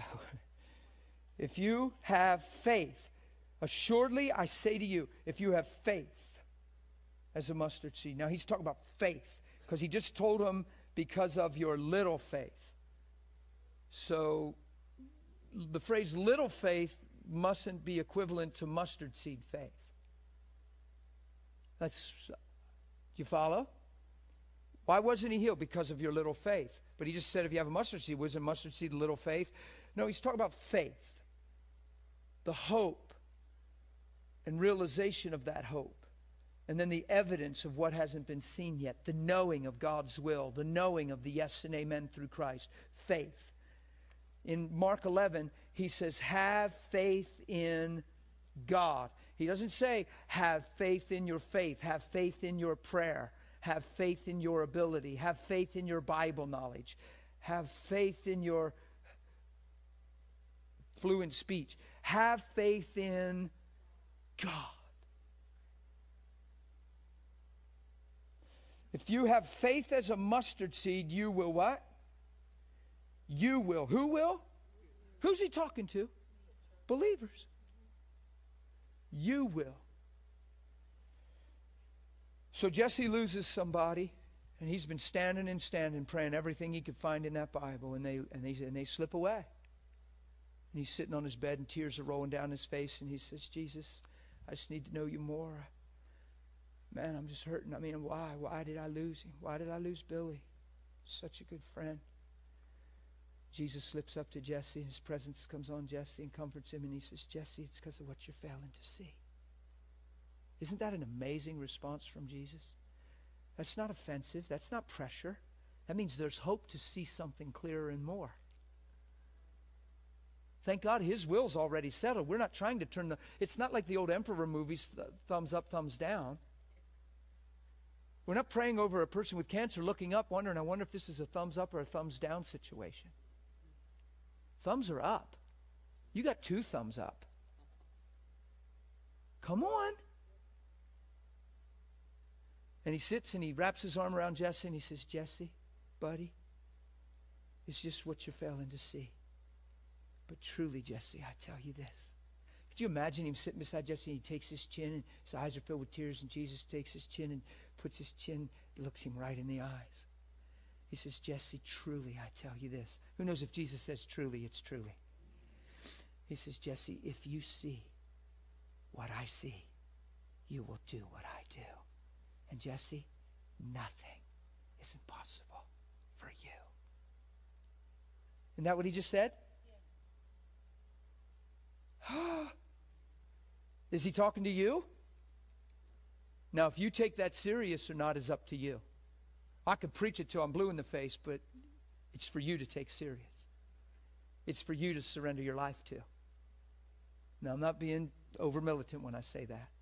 What you do with Christ is what we'll all answer for. And I can lull myself to sleep. I can chuckle myself into a place, and I can ignore the great privilege that he's talking about here. Kind of live half-hearted.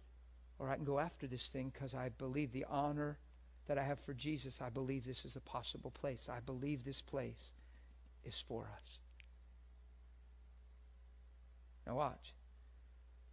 Because of your unbelief, that means what you fail to see it. It means what goes through your mind that creates doubt. Self-consciousness, self-focus. Did I pray right? I wonder if that was the right thing to pray. All that stuff fits there. Watch. But if you have faith, Jesse, if you see what I see, you will say to the mountain. You won't cry out to God in despair. You're not pleading and begging. In authority. Do you see the authority of this? Do you see the lady in Walmart? Knee, right now, you be healed in Jesus' name. Every pain come out. I walked her 3 aisles down to go in the aisle because she wanted to know how this is possible. She said, sir, this is freaky. How can this be? I said, I can explain it. What aisle are you heading to? I'm going down to, and we're just walking, and I'm talking, and now she's walking. She's got this big brace on, and she's walking, and she says, she goes like this, it doesn't hurt at all. And I said, no, I understand. You believed that was going to happen? Well, I stopped you, didn't I? I said to the man, when the man told me he didn't believe with a hand numb, I said, listen, friend, I believe, etc. And then he said, well, we laughed and talked, and I had a good time with him because he was trying to escape me, and there was no way to get out of it. To the point that even when he walked away, we believed, and he still got healed. Isn't that sweet? You want to get in a place where he just can't get out of it. I've said, Lord, when people walk away disgruntled and say, get out of here, man. I don't even stop soliciting your religion. And they turn to walk away. I want to be in a place where I love them so much. I look at them and I say, be healed. And in mid-stride with meanness in their heart, the ruptured disc disappears. Won't that change some things? Wouldn't that be the goodness of God leading men to change? See, I could tell you a lot of neat stories about stuff like that where I've seen it, I've tasted it. I want it to not elude me. I want it to just be my everyday reality. But I got enough stories to not turn back. I'm running so late. I am so sorry. I just wanted to finish this. You will say to the mountain, move, and the mountain will what? Will it move? It will. He didn't say maybe it'll move. He said it will move. So is the evidence of faith you speaking at a mountain or the mountain moving? Right. Wow. So if a mountain doesn't move, let's not be presumptuous and say, well, I'm in faith. Let's just say, God, keep taking me in deeper. God, I need to see you clearer. Lord, I feel a little pressed in this situation, like I'm trying too hard. I feel like I'm striving. Whoever felt like they were striving, praying. Yeah. God, I need to back off and get a grip. And we'll teach on all that somewhere down the line. Move from here to there. So did Jesus say if you say the mountain move with faith, it'll move? Yes. And what? What? Nothing. What? I wonder if that's a misprint. Because nothing's nothing. It doesn't say if God wills. It says if you see clear. Come on. This thing is so solid. God already wills. He sent his son. It's all about us seeing clear. And we're still rewriting a book that's already written. What did he say? Nothing? Is that in your Bible, or does this just end up in mine? Nothing will be impossible for God? Oh my goodness, for who? Does your Bible say that? Nothing's impossible for who? So, Jesse, Jesus sitting on your bed telling you this is a reality. Because you're reading that sitting on your bed, he's talking to who? Is it possible? Is there a place for you to grow to where there's no limit? And as Jesus did, you do. Is that possible? And here's where it sounds like a provision. However, this kind. Is he talking about epilepsy? Can't possibly be talking about epilepsy. That's way back up there 4 verses ago. What are they talking about? What's the topic of conversation? Unbelief, perverse thinking, corrupted mindedness, the effects of the fall in our mind. What's the topic? Unbelief. Here's how you know he's not talking about epilepsy. If you only read Mark 9, you'll preach he's talking about epilepsy. But if you read the Paul Harvey version, the rest of the story, you'll find that he can't possibly be talking about the epilepsy because he just gave Jesse an unhinged, unlimited promise. Here's what he said. Jesse, if you see what I see, you will do what I do, and nothing will be impossible for you, Jesse. Oh, wait, however, no, that's right. This spirit, he's a little tougher, and yeah, he's a little more resistant. Yeah, it's probably more than just believing. You'll probably have to do something if you're going to cast him out. That's not what he's saying. When he said nothing, he meant nothing. Right? However, this kind, what kind? So here's what he's saying, guys. He's saying, look, I know the promise sounds great, and I know the sky seems to be the limit, meaning no limit, right? Yeah, because the sky being the limit doesn't mean there's a limit. That means there's no limit because the sky, there's so many galaxies. The sky's the limit's not a bad phrase. I've heard people say, well, I don't even want the sky to be my limit. No, you do. Because there's no limit to the sky. Nothing shall be impossible for you, however, this kind. So he's saying, as great as this promise sounds, it will never be fulfilled in your life until you get this potential of thinking through self-consciousness, flesh awareness, works, striving your own ability out of you. This thing that stumbled you from healing the epileptic boy, this thing that I addressed in your mind will not come out of you. This kind of unbelief is what I have circled in my Bible. If you see my Bible, I have this kind circled, unbelief, and an arrow right here because of your unbelief. That's the answer to the question. Why couldn't we cast it out? Because of your unbelief. However, this kind of unbelief will not come out of your life unless you stay in a place of prayer and seeking God and fasting. And that's what we'll talk about in the second half a little bit. Make sense? He's talking about a mindset that's contrary to truth. Okay? Wow, I really stretched you. I'm disciplining your bladders today. Are you? I thought it was the power of God on some of you. It's the power of bladder. Go get ministered to. See you in a little.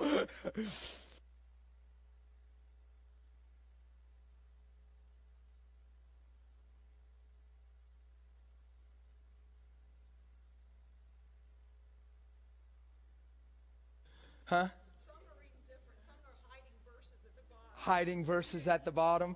Yeah. Well, thank God I said some translations leave out verse 21. Don't be thrown by that. If they have it at the bottom, at least they have it at the bottom. Just don't take verses out. Amen. You'll find if you look in the original, it's there. God wants it there. He kept it there. Verse 20 is there in everybody's Bible, so that we can rejoice because that says nothing will be impossible for you. Verse 21 is a real big help because he's talking about prayer and fasting. Hannah came up and asked me a real straight question about this kind. I don't totally understand. Explain it more. And I thought, wow, that was a good question. So I want everybody to understand. When he says this kind, he's talking about a belief that empowers you to see yourself apart from him. An ability to see yourself apart from him, any level of self-consciousness whatsoever. Who's the hope of glory that's inside of you? It's Christ. So Christ in you is the hope of glory. So it has nothing to do with your works. Who knows, we've got trapped in works many times in many areas of our lives. Works is a zero. His work is already finished. So this kind of unbelief he's talking about is anything that allows you to see yourself apart from what he accomplished and who you are because he's alive. You see what we're saying? So prayer and fasting takes you into that place.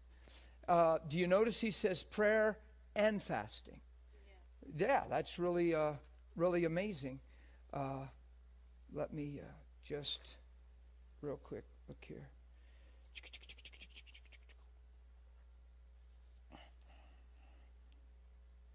Thanks, Father. Let's go to Matthew 9. Matthew 9. Let's look at Matthew 9 quick. Fasting is not a curse word, and it's not something that's just under the law. Fasting is beautiful if you understand it. I know there's some things out there. I heard of something on the internet where somebody's saying, hey, it's the law and we're in the season of feasting, not fasting. But man, you need to really be careful with that kind of stuff. Jesting like that and misappropriating it.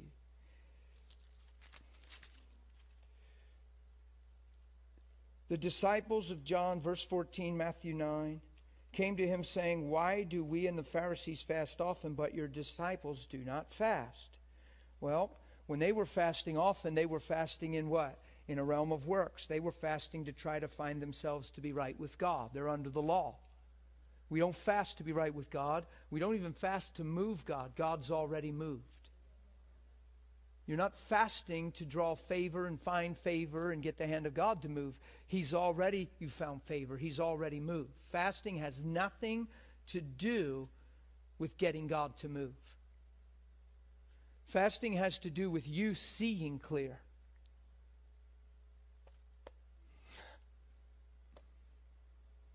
Follow me?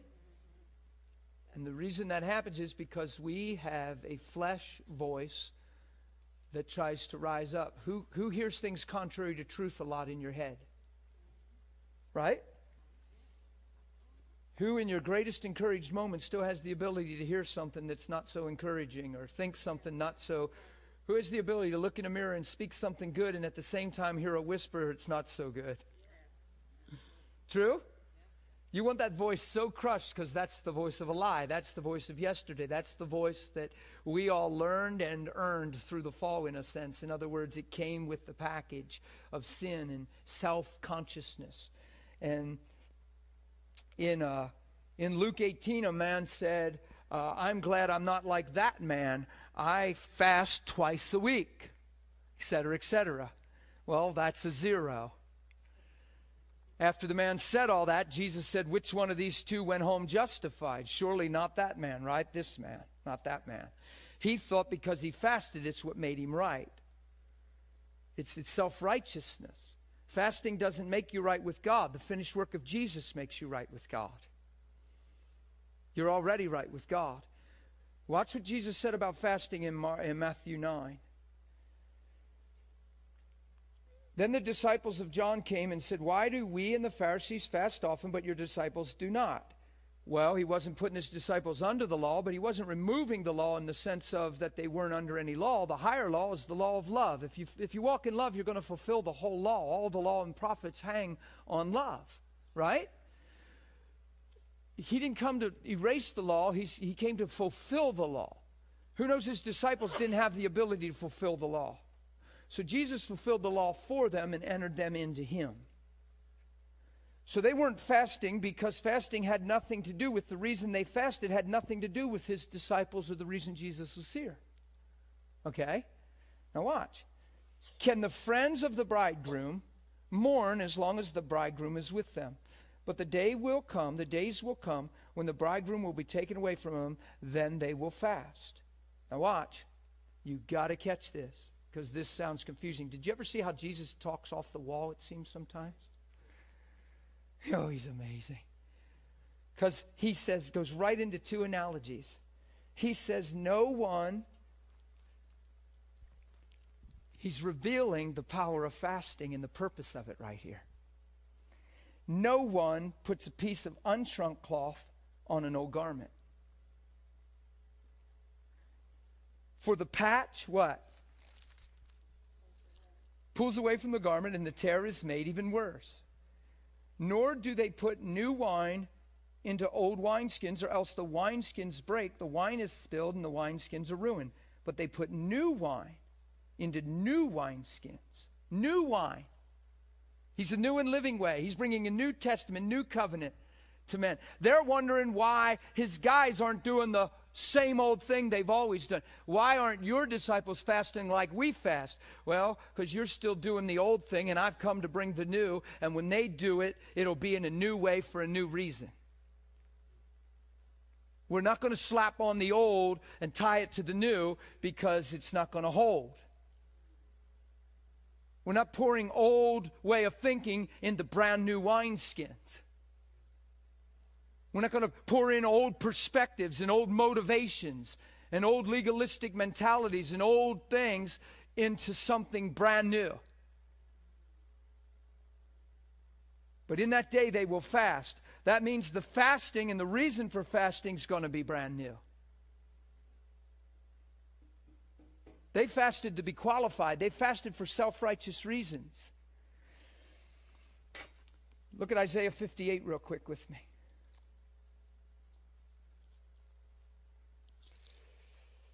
I mean, it just sounds off the wall. He says, he didn't say, he said, then they what?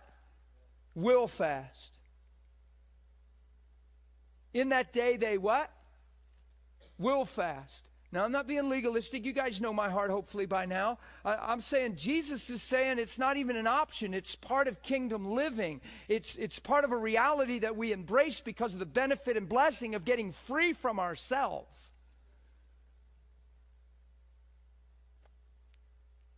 He said, in that day they what? Will. So, I understand the whole feasting thing, but there's also fasting. It just is. Watch this. I know I turned you to Isaiah 58, but look at Matthew 6. I can quote it for you.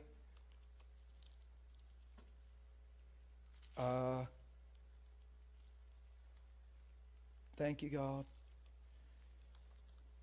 He talks about giving, charitable deeds, praying. Verse 16, he's talking about principle, not to do it to be seen by men. When you're fasting to be seen by men, you're just trying to get people to think you're spiritual because you need encouraged in the fact that you are. How's that for straight? You don't need to fast openly. You wash your face and you fast. Nobody even knows you're fasting.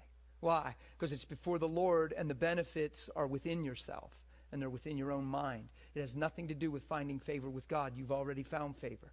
It's nothing to do with making yourself more right with God. You're as right as you could ever be. The blood speaks on your behalf. Right? But watch this. Verse 16. Moreover, if you fast, does it say that?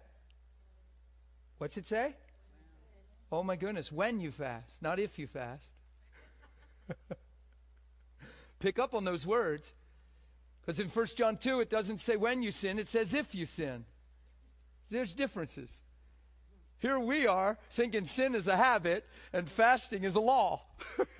Jesus doesn't say when you sin and if you fast. He says if you sin and when you fast. We got it so backwards, it's amazing. Oh, I feel like I'm a good teacher today. Is that good, Randy, or what? Come on. Think with me how twisted up our believing in doctrine has gotten over the years. We've made fasting something optional and sin absolutely. We're not thinking for sin, we're thinking for the kingdom. And because we're thinking for the kingdom, we understand why we're fasting. And fasting is a given because we want more of Him. Look, if he said, however, this kind of unbelief, this kind of failing to see because of what's going on in the mind is not going to come out of you except by prayer and fasting, that means the benefit of fasting is you're going to see clear, understand, and come to the knowledge of truth. So fasting has nothing to do with a legality. It has to do with a revelation. It has to do with faith rising up. It has to do with seeing what you're entitled to see and getting away the fog, the clouds, the cobwebs, the self-consciousness. Fasting gets you to live, Linda, by the Spirit. Amen? There's this war, it says, that's contrary to it's the spirit and the flesh. And at the end of the chapter in Galatians 5, it says, and these things are so you don't do what you ought. Why? Because no one's self-made. Their ingenuity's not enough. You're not a self-made man. You're dependent on Christ. You're in Christ. You live by Christ. With Him, we can do anything. Without Him, we're nothing. You're not called to live by the flesh. You're called to live by the Spirit. And God doesn't just go bzzz and just... No, He lets us work out our salvation and fear and reverence to God and come to the knowledge of truth. And it has to do with the heart. We're not puppet robot Christians. We're people full of heart. We're willingly His children. It's not a Christian mandate. We're in love. Hello? It's not the Christian thing to do is why I live the way. I'm in love.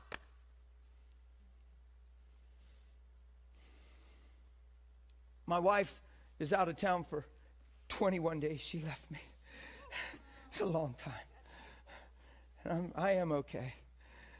Barely. No, I'm okay. She just takes such good care of me. Oh my goodness, she's incredible. When she leaves, I really realize how good care of me she takes. But I'm thinking, she feeds me. She cooks so ridiculously good, and she always has so much food there, and I'm like, stop. But then I eat. I said, no wonder I run 6 miles a day. I'm married to you. I come home from Colorado. She has a fresh jug of picked mint tea. I love mint tea. She has it in the freezer or fridge. She has a fresh blackberry pie. She just ran out and picked them right before I come home and baked the pie. What a girl. And she has a zucchini casserole dish there. It's my favorite. Waiting for me, welcoming me home. And I'm like, oh, all this good food. But don't bother. The fridge is so empty, it's hilarious. But I'm thinking she's away, and what God's been stirring, because I'm in a marriage with her, when I fast for long times, it's challenging for her. She likes to bless me. She doesn't eat the same. She doesn't know how to cook. She's used to cooking for me. So when I fast, it actually challenges her too. And she would have to feel like she'd have to fast with me, I guess. But she just kind of, but she's away. And you know what rose up in my heart? I thought, oh my goodness, I'm just going to fast. So I'm just going to probably go on a fast, and who cares how long I fast? I'm just going to fast. You see what I mean? And it's just a good time for it because there's so much grace as far as with my marriage and Kim and all that. But isn't that neat that that's what came up on my heart when she's away? I'm thinking, what a good time frame to just fast. For years in February, I just shut down in the beginning of February and just fast. It just seems like a good month. I don't run in February usually because the weather's so crazy, and it's just a good time. When I'm running regular, I don't go on long fasts because I have a real grace to stay in a regular place of exercise, running. I just live by temperance. I live in temperance. Who knows what I mean by that? Self-control, so I don't indulge. I don't go excessive. To me, there's a health in that.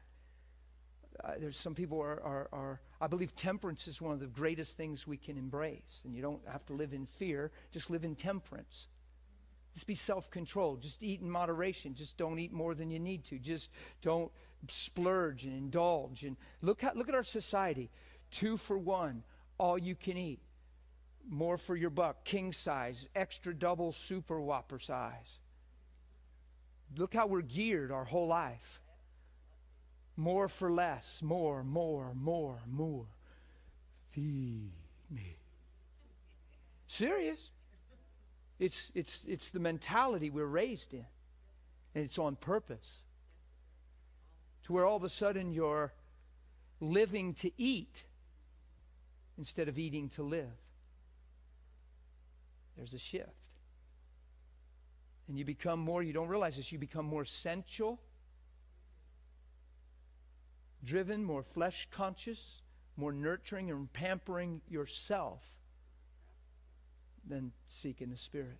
There's a trap there you don't understand. It's not legalistic stuff I'm talking right now. Most people are geared to not even want to hear what we're talking about. But if Jesus told his disciples, there's something going on in your mind that's hindering what's in your spirit, what I've given you. And it won't come out of you except by prayer and fasting. Now, that's not a works thing. It's a place to suppress the carnal nature, the cry of the flesh. Most addictive habits, most compulsive behaviors can be crushed in a simple 3-day water fast. But because the compulsion's there, we won't address it with a fast because the compulsion's more alive than our desire to break it. But I promise you, if you really want to break things, a fast and getting into a supernatural, spirit-led fast where you're trusting God's grace. Like God taught me when I go into a fast years ago. I said, I want to understand fasting. I started seeing it in my Bible. And I said, I didn't read no books on it or anything. I asked the Lord to teach me how to fast. And he taught me how to fast. And I don't go through all the symptoms that people talk about and the shakes and the headaches and the whole. I really don't. I'm geared to fast. Like the month of February, I would just shut down and fast. And you wouldn't know I'm fasting except for halfway through. You say, boy, you look thin. And then people get, well, you look pretty thin. And we're so flesh self-conscious. Are you sure you're okay? You're getting really thin, but I hope you're okay. I was fasting for a lot, and I had some people surround me at church where I pastored, some administrators and people that love me. They 3 of them came in my office and surrounded me and said, we just want to talk to you. You're really thin. I said, thin's good. What's up? But you just look thinner than you should. I said, what are you talking about? And it's like, everything is so cool. Jesus is crystal clear, crackling in my life. I'm like, yay. But they're like, be careful, we're worried about you. It's amazing how we get. Probably was doing better than ever. Serious. Better than ever.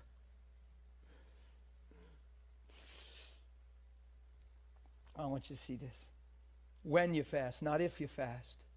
When you fast, don't be like the hypocrites and do it to be seen and known. They disfigure their faces, appear to men to be fasting. They want people to know. There's people out there, man, I just came off of a fast. Really? How long did you fast? Well, 12 days, man. Did you ever fast 40? I fasted 43 times. See, that's a 0. Just in that language, if you understood the awesomeness, the blessing, the gift, the humility of fasting, that can't even be in your language. That's a 0. That has nothing to do with fasting. I learned that the hard way because I've been doing a lot of fasting over the years, and I was fasting out. I don't talk numbers anymore, but I was fasting out past where I'd ever gone. And I was so geared. You have no idea. I was pumped. I was like, I'm going to fast for eternity. And I got out there, and I was on the day of the longest fast I had ever done.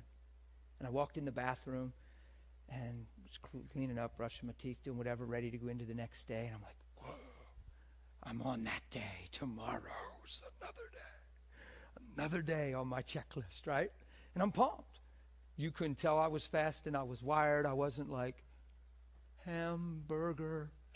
It wasn't like that. It was like, zzz. And the Lord said, hey, Dan. Yeah? And I think I was ready to brush my teeth or something. I was getting ready for bed. And he's like, if you fast past today, it'll be completely for nothing. And I went, huh? What? What do you mean? you've lost sight of what you're doing and why. Your motivation shifted. He said, you need to break your fast right now. It's become too important time instead of why. And I went, but Lord, he said, the fact that you yell but me says everything. Break your fast. I started bawling because I yell butted God. Do you think God knows what he's saying? I was just like when I was a teenager and my dad or mom told me something, they knew what they were telling me, and I'm a teenager, and I yell but them as if I know. Does any of us ever do that as a teenager? Your parents are telling you what they know is right, and you're yell butting because you're a teenager, and you think you know. I yell butted God. And he said, real quick as a father, the fact that you yell but me says everything. I fell down, knelt, cried, ran right down, diluted a little bit of juice, and broke the fast. I didn't want nothing to do with it. I bawled. And I started to realize, I sat on my bed then and let him father me a little. And here's what he said. He said, Dan, you lost such sight of it. You just got into time frame and fasting for a period of time as if that's what's important. The why behind your fast is all I want.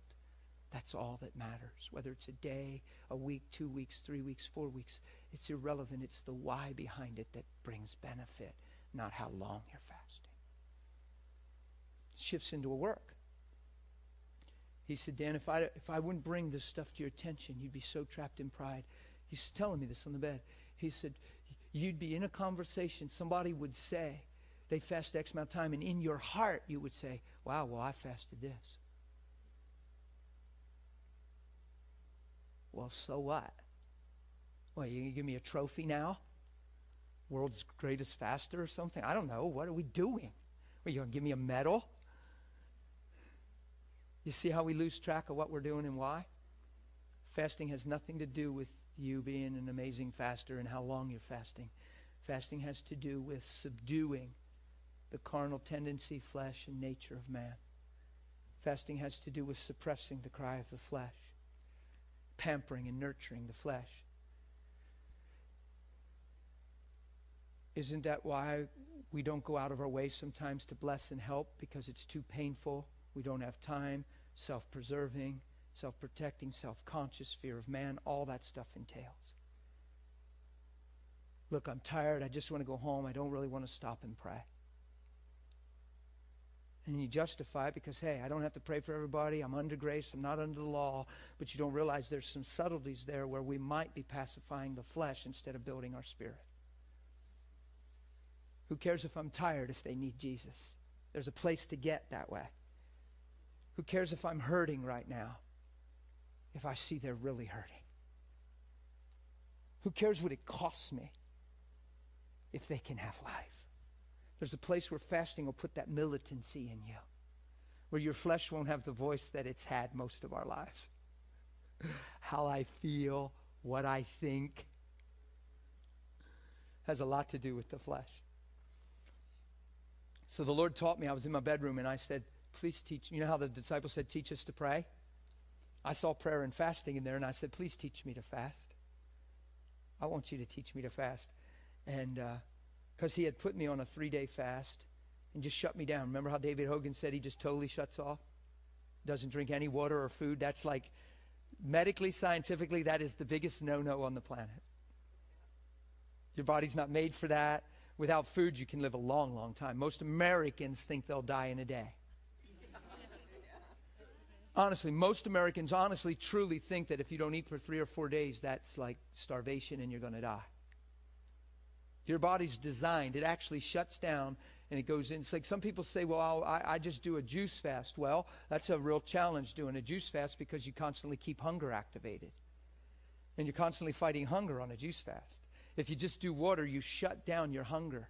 After a couple of days, your body goes into a mode called shutdown. It goes into a survival mode, clean house, shutdown. Your body, your cells search out everything that's foreign, everything that's not good. Things that don't need to be in there that you might be concerned are in there. It's just a house cleaning time. Your organs get to rest. You're not processing food. Everything's like... And your body will actually search. There's tumors. It's proven fact. I don't know why we don't administer this thing medically, the fasting more.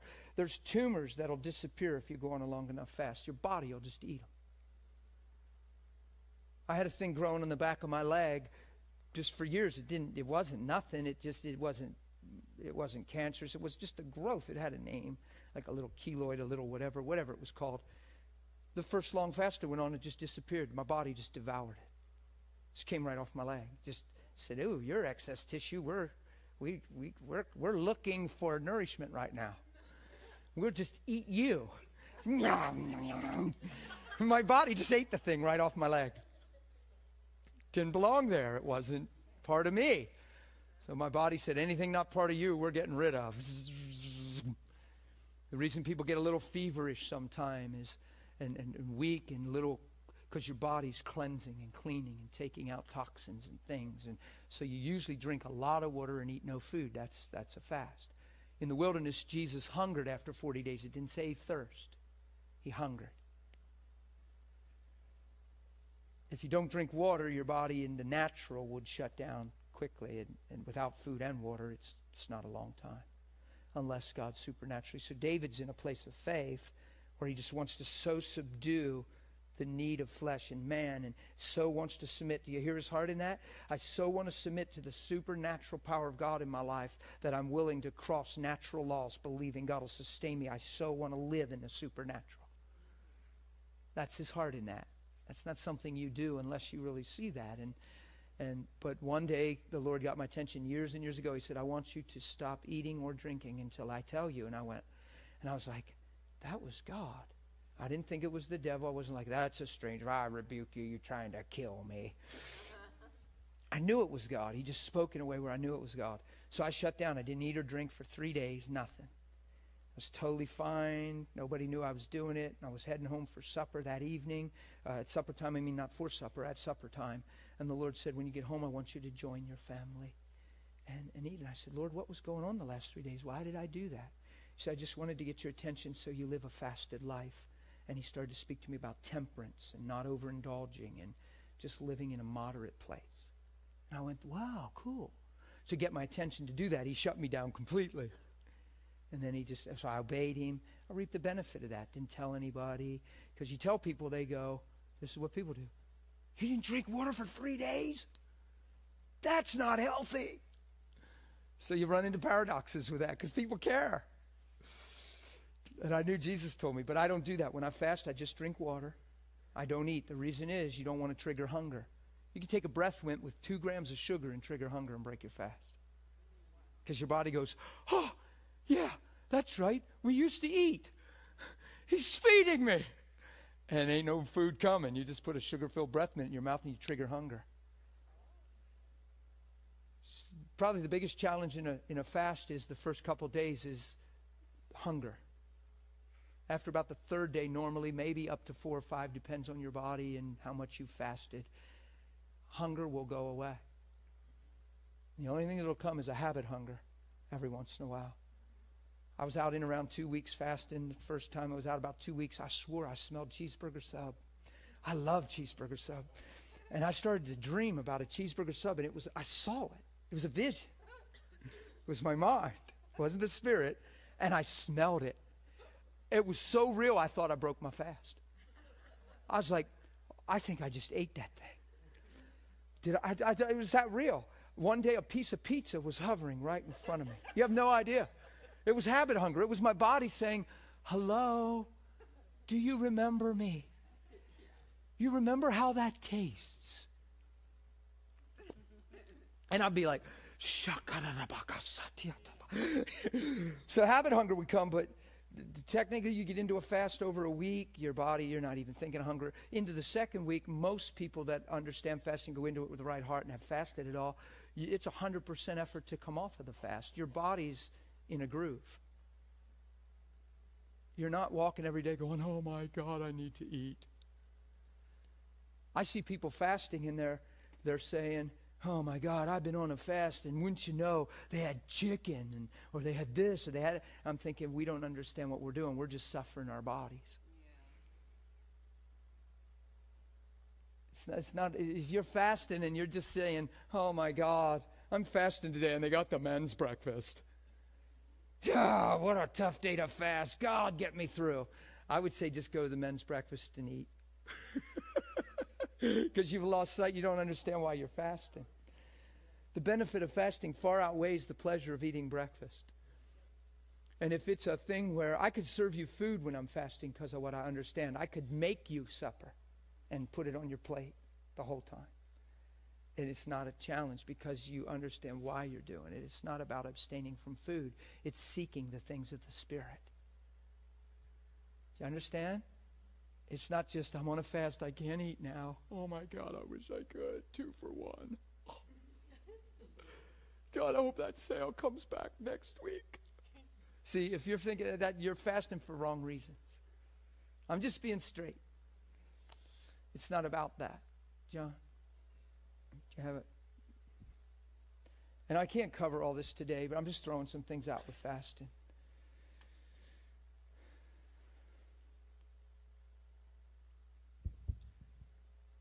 It's a quick question. Is it something that you need to be led into, or could you just in your desire to seek the Lord just say, as I'm sitting here, say, you know what, today I want to fast? Absolutely. You have that privilege, absolutely, 100%. And people say you have to be led into a fast.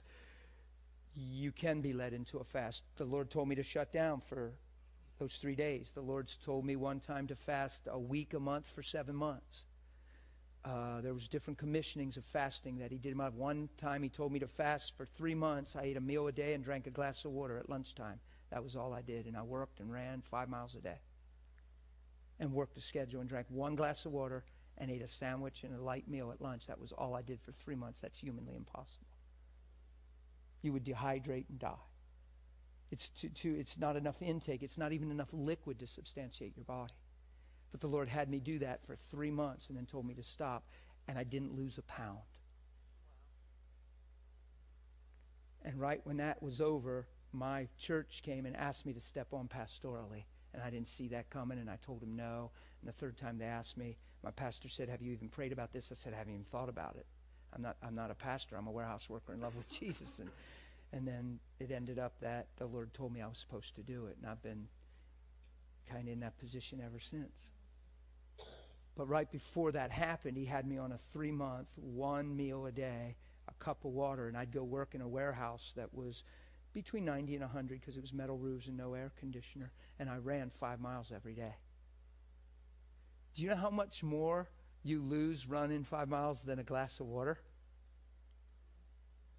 When I run 5 to 6 miles on a scale, because I run hard, I run under 7-minute miles. I try to run 6.5 at least right now, minute miles. Some days I'm feeling really pumped, or Jesus will speak something special to me, and I'm extra motivated, and I really cruise. But I lose 5 pounds on the scale. If I get on a scale before I run and after I run, it's 5 pounds difference when I'm done running 6 miles. It's true. I've been doing it for years. It's 5 pounds difference. Now you imagine doing that and then drinking 1 glass of water and then going to work for 10 hours, 4 days a week, and running every day and drinking 1 glass of water and eating and shutting down everything else the rest of the time. It was totally supernatural. God led me to do that. I'm not a nutrition guy. I don't study all that stuff. When you talk about carbs and all that stuff, I really, honestly, I'm 49, but I really don't know what you are talking about. I know they're on the labels. I've never looked into them, studied them, don't understand it, and sometimes want to stay free from all that stuff because I see people get so complexed, and so I like staying free from all that stuff. I just live. I live temperate. I live in temperance. People have knowledge. I see you around. I just get you. People have knowledge of all this nutritional health stuff. I'm not against it. I don't know. Some people that I see that are so conscious of it don't feel as good as the people that don't know nothing have it. Sometimes it might even get you up here.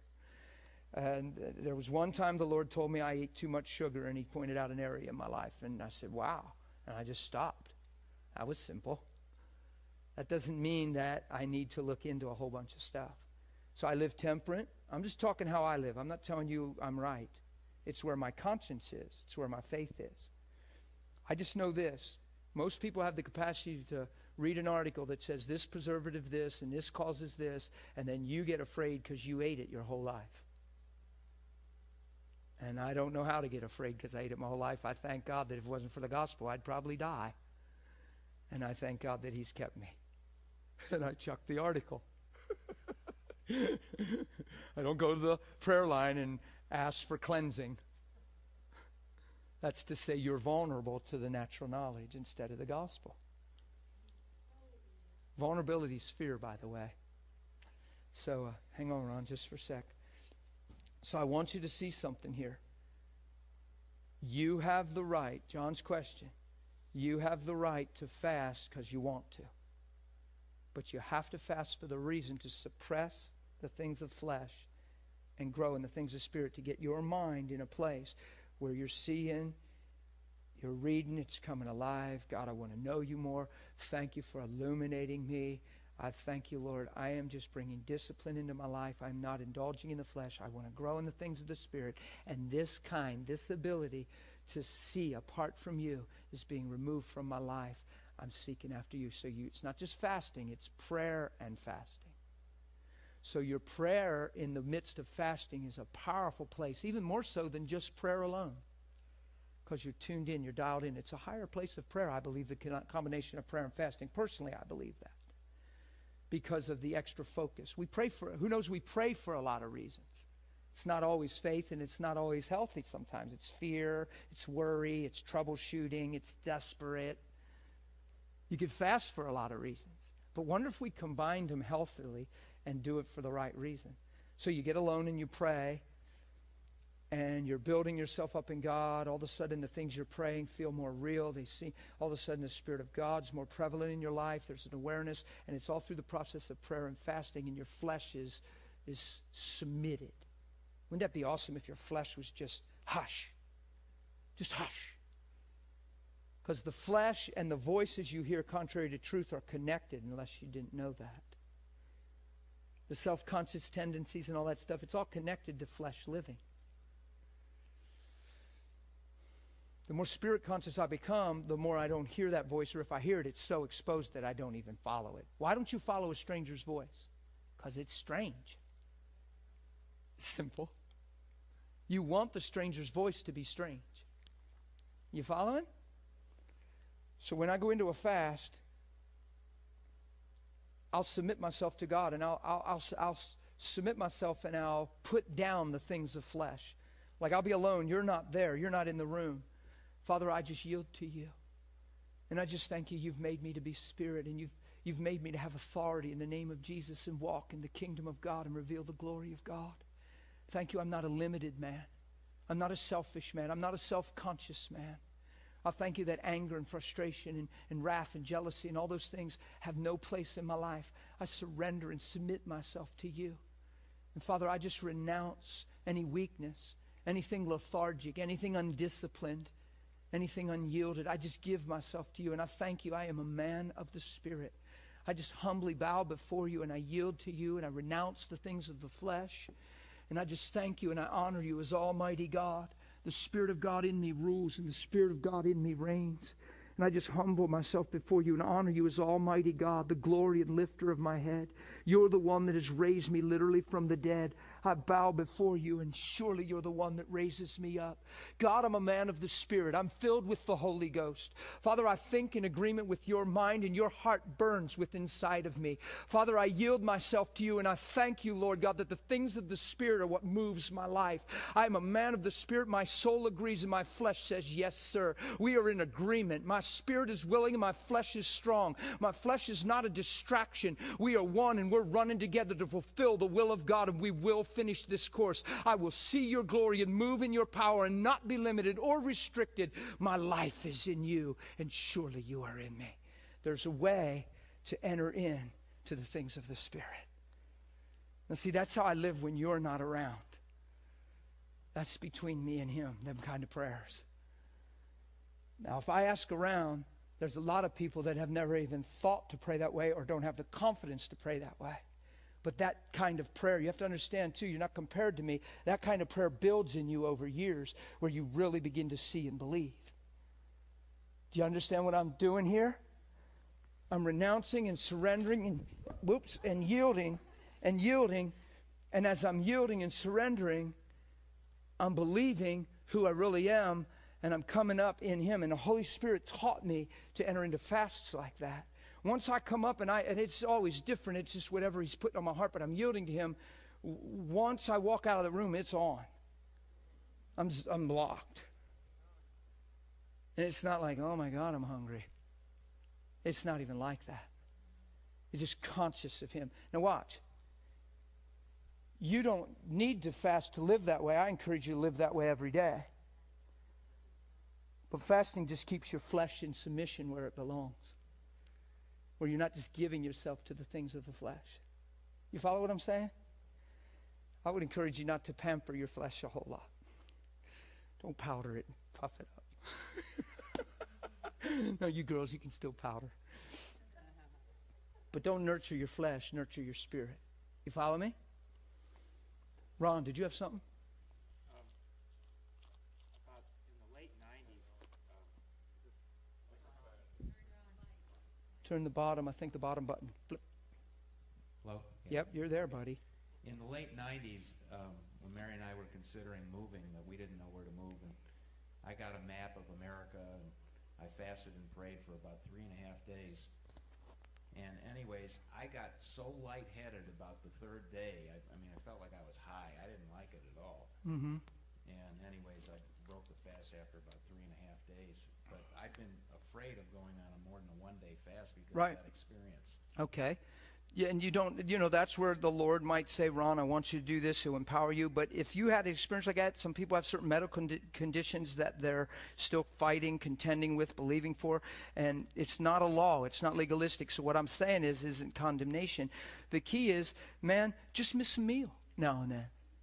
Just skip a meal. Just say, you know what? I'm just going to skip a meal. When I first met Todd, he wanted to know about fasting. I told him a little bit. He's like, dude, that's kind of whacked. And I gave him a book, and it was a pretty intense, it's a militant book, and you have to read it in grace, so you'll just hear it in law. It sounds like the law when you read it, but I like it. Because I can hear anything in grace and separate. So I want you to talk to me straight. You know what I'm saying? And I'm reading this book going, whoa. And Todd, I gave him the book. I said, well, read this, but make sure. And I told him, and next day I saw him, he gave it back. He had that look in his eyes. He says, dude, you can have the book back. He said, I read a chapter and about 2 more pages. I just closed the book, said, this ain't for me. And at that time, he told me missing a meal was like, yeah, right. Now he fasts every other day. For a season, he fasted every other day, and it became a work to him, and it just became a habit. And on the days he wasn't fasting, he was eating twice as much as he would have anyway. So it was like the Lord just repositioned, got him in good place, lost a bunch of weight, got himself feeling healthy, and then got his heart realigned and got him back on the every other day thing because the Lord really wanted him to do it. So he does that faithfully. Well, it's Tuesdays, Thursdays, and Saturdays he fasts. So that's neat. It's an active, it's just staying active, and it's just an unto the Lord thing. It's not a works thing. It just keeps your flesh in a good place. So when what Ron's saying is, you have an experience like that, you're not mandated. God's not saying if you don't fast 10 days, man, if you don't fast 40 days, if you don't fast, you know what I'm saying? He's not saying that. But in your heart to know him more and say, hey, you know what? I want to present to God. This whole thing, if you called me to fast and said, when you fast, there has to be a place to be able to do it, and I'm going to do it. And you just do a day. Miss a meal. Stretch into another day. Challenge that experience, and by faith, roll into the third day. Don't be afraid. Fear's never God. Do you see what I mean? If it's in your heart, you have that privilege. Do you see what I'm saying? But, man, just miss a meal. Some people need to just start somewhere and just miss a meal. Just miss a meal, because I'll tell you, you'd be amazed how just missing a meal seems really inconvenient. I don't want to miss a meal. If I miss a meal, I'll get so lightheaded, I'll get shaky. Yeah, and that's your flesh. You're so trained. Your flesh will say, what are you doing to me? We're just going to pray through the shakes. I'm going to get alone, close the bedroom, and I'm going to say, God, thank you for grooming my spirit. And you just take a little season like that and watch the fruit and the benefit that'll come. Because I'll tell you what, if missing a meal wipes us out, we're accommodating our flesh in more ways than we realize. I'm just being straight. I'm just being honest. Did you have a comment or something? And there's so much to cover. I couldn't possibly cover it in this last hour, but. There it is. 20, my 24 years ago, my husband and I were separated. We were almost divorced. Our house was up for sale. He had a girlfriend. I had a boyfriend. We were, doing a nice divorce. And the Lord, it was so bad I was going to commit suicide. And I just knelt down at my bed. I gave him my daughter. And I said, I can't go through this. This is so painful. And I just knelt down and just asked God to forgive me for what I was about to do, because I knew I had failed him. And he came into my bedroom. And it was a whole night that he just was there with me. And when I got up, he said, now I want you to ask your husband back. And I was like, I can't do that, but I had to obey him. And he said, and you're going to go on a fast. And I did. And it ended up being a 21-day fast. And he gave me a battle plan. Right. And it was beautiful because it was a day by day, step by step fast. And it was amazing. And 33 years later, I am still with my husband. We have 2 more children, and it's just beautiful. It's a beautiful thing. Do you see how the fast has zeroed her into God, His voice, the battle plan, the fast? He was right on The my fast shoulder. gets her away from the whole mess she's in when he shows up in a room. First of all, isn't Jesus amazing to show up in a room and begin to love her and not say, "What are you doing?" Oh yeah, Isn't that amazing? They bring a woman to him who committed adultery. They got stones in their hands. They want to judge her, and they're testing Jesus. And he looks around in the wisdom of God. Oh, it's just so amazing. He says, who among you have not sinned? Go ahead and throw the first stone. We know the story. But see, we think he disqualified everybody, but at the same time he disqualified them, he qualified himself to throw a stone. So what he was saying is, I legally could have the right to judge you.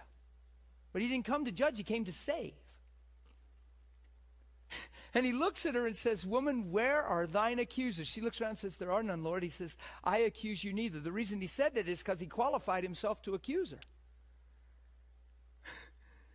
But he didn't see her for adultery. He saw her for a daughter. He saw her for potential, for purpose, for destiny. I think it's beautiful. He comes into a room in a mess like that, boyfriend, girlfriend, just making their own way. Hey, if this didn't work, something else will. Fending for themselves, still hurt, still despairing, still all that stuff. And then cry out to Jesus, and he just shows up. Boop. Duh. Loved you. Ah, you better believe he did. And then he brings her into this fast. Why? Because he's grooming her. He's getting her mind off of everything that permitted her to be in the place that she was. Well, I understand. But this whole fast thing, it conditions her, it focuses her, and look what happened. And God releases His grace, and here they are all these years later, and bam. It's just beautiful. But do you see the purpose of that fast? I got to close with this. I opened up this fasting thing, and I don't know if we'll cover it anymore, but there's probably some questions or something. And towards the end of school, just so you know, we'll take a day and probably 2 right at the end of school, and the whole class will just be questions that were maybe held or not, that we didn't address or that you still have. And we will just have a whole day, right, Sue? We will have a whole day of just question and answer, and we'll answer the best we can. Okay? So that'll be towards the end of school. But I want to read this in Isaiah 58 and close. And tomorrow, if you have questions on fasting and want to ask some more, we can just try to wrap up some things. But there's some other scriptures we could look at. But just remember that Jesus said, in that day they will fast. In that day they will fast. Isn't that amazing? He wasn't interested in them fasting then because it was under the legal code of why people were fasting. And he wasn't going to put an old piece of garment onto something new. He wasn't going to put old wine into something new. He wanted the motive, the reason, and everything about it to be new. Isn't that cool? He's pointing to that here in Isaiah 58. He's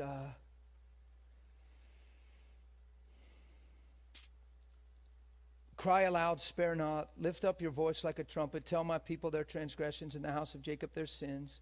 Yet they seek me daily. They delight to know my ways. As a nation that did righteousness and did not forsake the ordinance of, as if everything's cool. See, they're thinking fasting is making up for sin. You see?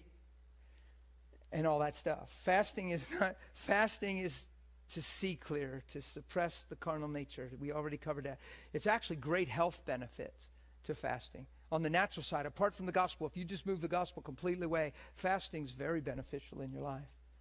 Gives your body a break. It cleans you out. It's house cleaning. Feeds on things that need to be removed. It's just fasting's very healthy. They've done studies and results on people that have fasted for long times. And your liver takes its natural shape and size and form, and everything gets rested, everything gets cleaned out. When you come off of a fast, especially if it's over 3 days, you should come off gently and slowly. You just don't go eat a meal. If you're fasting more than a week or two, you should take a long time to come off. You dilute some juices. There's some good books out there on that stuff. I actually have a good book. I'm not sure how you track them down. I have a real good book that tells you how to come off fasts. It's hard to track down. There's a guy that gets them out of Texas or something. It's written by Franklin Hall, and I really like it. But he claims that you ought to take as long to come off the fast as you were fasting. But it's not quite that extreme. He's just talking on the real healthy side. But say you fasted for 40 days. You shouldn't take less than about 12 days to come off the fast and be eating a normal diet. And you start off with very diluted amounts of diluted juice, real small, and then you wean into some fresh fruit, there's just some stuff you do. You see what I mean? It's harder. There's more discipline in coming off of a long fast than doing the fast itself. Because when you come off the fast, you trigger hunger. And now your belly's going, feed me. People say, well, if you're fasting for 21 days, that's starving myself. It's not starvation. Fasting is totally cool. Your body understands it and positions for it and cleans. Remember it says, and after 40 days, Jesus hungered. When that strong, viable hunger returns, that's when the fast is complete. A complete fast is when you go into the place where hunger leaves, you're doing good, there's a house cleaning. Actually, 2 weeks into fasting, I don't know how some people here that fasted long, 2 weeks into fasting, I have more energy and more zip than I do when I'm not fasting. 2 weeks into fasting, I'm like a live wire. I'm like, and people say, well, you're like that anyway. No, I'm really like that 2 weeks into fasting. I'm not like serious. It's just the body's just in a good place. But when hunger returns, and it's different for people if we're carrying extra weight, if we haven't done long fasts, you could fast. It's not just 21, 30, 40, 50 days. It's whatever your body says. But you fast a certain amount of time, and all of a sudden your body's done, and your body says, feed me, and it's time. And if you go past that, that's when you cross the line into starving yourself, because your body's saying, look, I need nourishment now. But you'd be amazed how long you can live. Franklin Hall has a lady in the book, she fasted 82 days on water. Just water. It's fascinating. She did 60 plus days 4 or 5 times. And when you looked at her in the picture, she was just radiant. Just this precious elderly lady, like a grandmother figure. And she said in the 82 days, she said the experiences of heaven and the glory of Jesus was so magnificent, I swore that I would never eat again. She was in prayer, and God translated her to a service. She was on the platform, and there was a wheelchair, and she prayed for a lady, and the lady got healed and got out of the wheelchair. God took her from her bedroom to the service in the 82-day fast. I don't know why you wouldn't want that stuff. It's just our bodies are going, 82 days, and our minds are trying to wrap around that. Do you see what I'm saying? But I'm not saying you have to do that. You don't get legalistic with it. She caught the joy of it and did it. There's a story in the book of a man who fasted 40 days. Now, I don't want that to happen because I like my hair. Ever since I got saved, my hair turned like this. I was 33 and my hair started turning as soon as I got saved. Ain't nobody in my heritage family generations that have hair like my hair. It's just a God thing to me. And I don't care. I was 38 and it was completely like this. And I say the more I pray and read my Bible, it changes, so I'm just okay with it. But this man had gray hair, whitish gray hair, and he fasted 40 days, and his coal black hair grew back in after a 40-day fast. It's just crazy stuff. So I don't know what was causing genetically the gray hair, this and that, but whatever was causing that, it got reverted through the fast, and his hair color came back. different things. There's a lot of stories in there about the natural benefits of fasting in his book. It's Franklin Hall. I don't know if you could track down a Franklin Hall book on fasting, but it's called The Atomic Power of God Through Fasting. But I caution you, if you read it, that you don't read it legalistically. It would be very easy to read that book legalistically and get condemned and go into a fast because you ought to or have to or should to or need to. Fasting's a privilege. So I do caution you if you read that book, so I'm making that clear. If you get a hold of that book, I have a couple laying at home. If you guys want me to bring one of them in and you just want to kind of pass them around, the book is so thin, it's so little, you can burn through it if you're a reader, and you can just pass it through the school if you want. I can bring it in if somebody would want to read it. Okay? I've got it on file on my computer too as a PDF. People bring their jump drives or whatever, their thumb drive all. Oh, yeah? Man, you're talking other tongues to me, dude. Whatever. Jesus, it's PBTF. That's PFD is a life preserver for boating, fishing. What is this? A PDF and then a jump. Hatabakasa. I just didn't pray much and get the interpretation. That was other tongues. That was another language, Franklin Hall. But I caution you, if you read it, that you don't read it in the law. It's written almost in the law. But the reason I got so much out of it because of the benefit of fasting and his revelation on why to fast, just the privilege, the best blessing of it. So I have a real faith. Do you understand that the faith I have when I fast is what motivates me in the fast? Do you understand that everything you do by faith? If it's a works, no wonder it's so hard.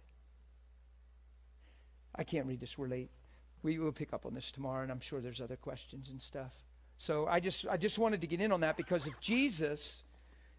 if the only place in the Bible it was recorded in the New Testament being proclaimed where Jesus is on the earth, I understand they're still under the old, but he didn't die yet, but he was still giving us peeks into what was to come, right? He's healing everybody. His guys are working and moving in the power. And man, there was a guy in the Bible that was casting out devils in Jesus' name. You aware of that? And the disciples were bothered because he didn't run with them, but yet somehow he had a revelation of who Jesus was and was using that authority to cast out devils. That's impressive. And they wanted to stop him and shut him down. And Jesus said, no, you don't shut him down. Nobody can do a good thing in my name today and soon be against me. That's cool. I'm like, who is this guy that had a revelation casting out devils in Jesus' name and he hadn't even died on the cross yet? That's just amazing. So we see that stuff being revealed, and yet in this, it's the only place in the New Testament where people prayed and the person wasn't healed. Would you agree? Matthew 17. It's the only place recorded where they prayed and it didn't happen. Jesus had a lot to say about it. And it's the answer, and we ought to respond. And the end was prayer and fasting was how to get the problem out of the way. So we ought to take heed to that. That's all I'm saying. Amen? So we'll pick up a little bit. Why don't we just stand to our feet and we'll pray. And just something I wanted to touch there in my heart. It just came in my heart. Got to teach on healing a little and what's possible. And be encouraged, man. Lay hands on the sick. The Spirit of God's in us. The kingdom's in us. Remember, when you lay hands on the sick, it's the sign of believing. Not healing. Laying hands on the sick is the sign of believing. The healing comes because you've believed and laid hands on the sick. They recover. Isn't that awesome? Yeah. So, Father, we just stand in your presence. We thank you. We just thank you for the grace of just growing and knowing you. Just the grace on this school, that we would be encouraged and strengthened in every way, God. And, Father, even this little fasting thing we did here for the last hour, talking about it, just ask that you touch it and grace it and just put a desire and an understanding in our hearts and just multiply us in that way. And we just thank you for the benefit of it. We thank you, Lord God, that if we have faith, nothing's impossible. However, the things that are hindering the possible can be removed by fasting. We ought to take heed. So thank you, God, because I don't want limited, and I don't think anyone here wants limited. So teach us, instruct us, and continue to bring revelation upon revelation, and let every mountain submit to you. In Jesus' name. Amen? Amen. Bless you guys. You're awesome. Hey, Matt. Here, man, I brought this back in. I checked it out. I didn't want to keep it. But I did take it home and check it out. But it's your book, man. But it's hard for me. What's that considered the way it's written? The It's supposed to be, I think it's called lull speak. It's like LOL speak. okay. Something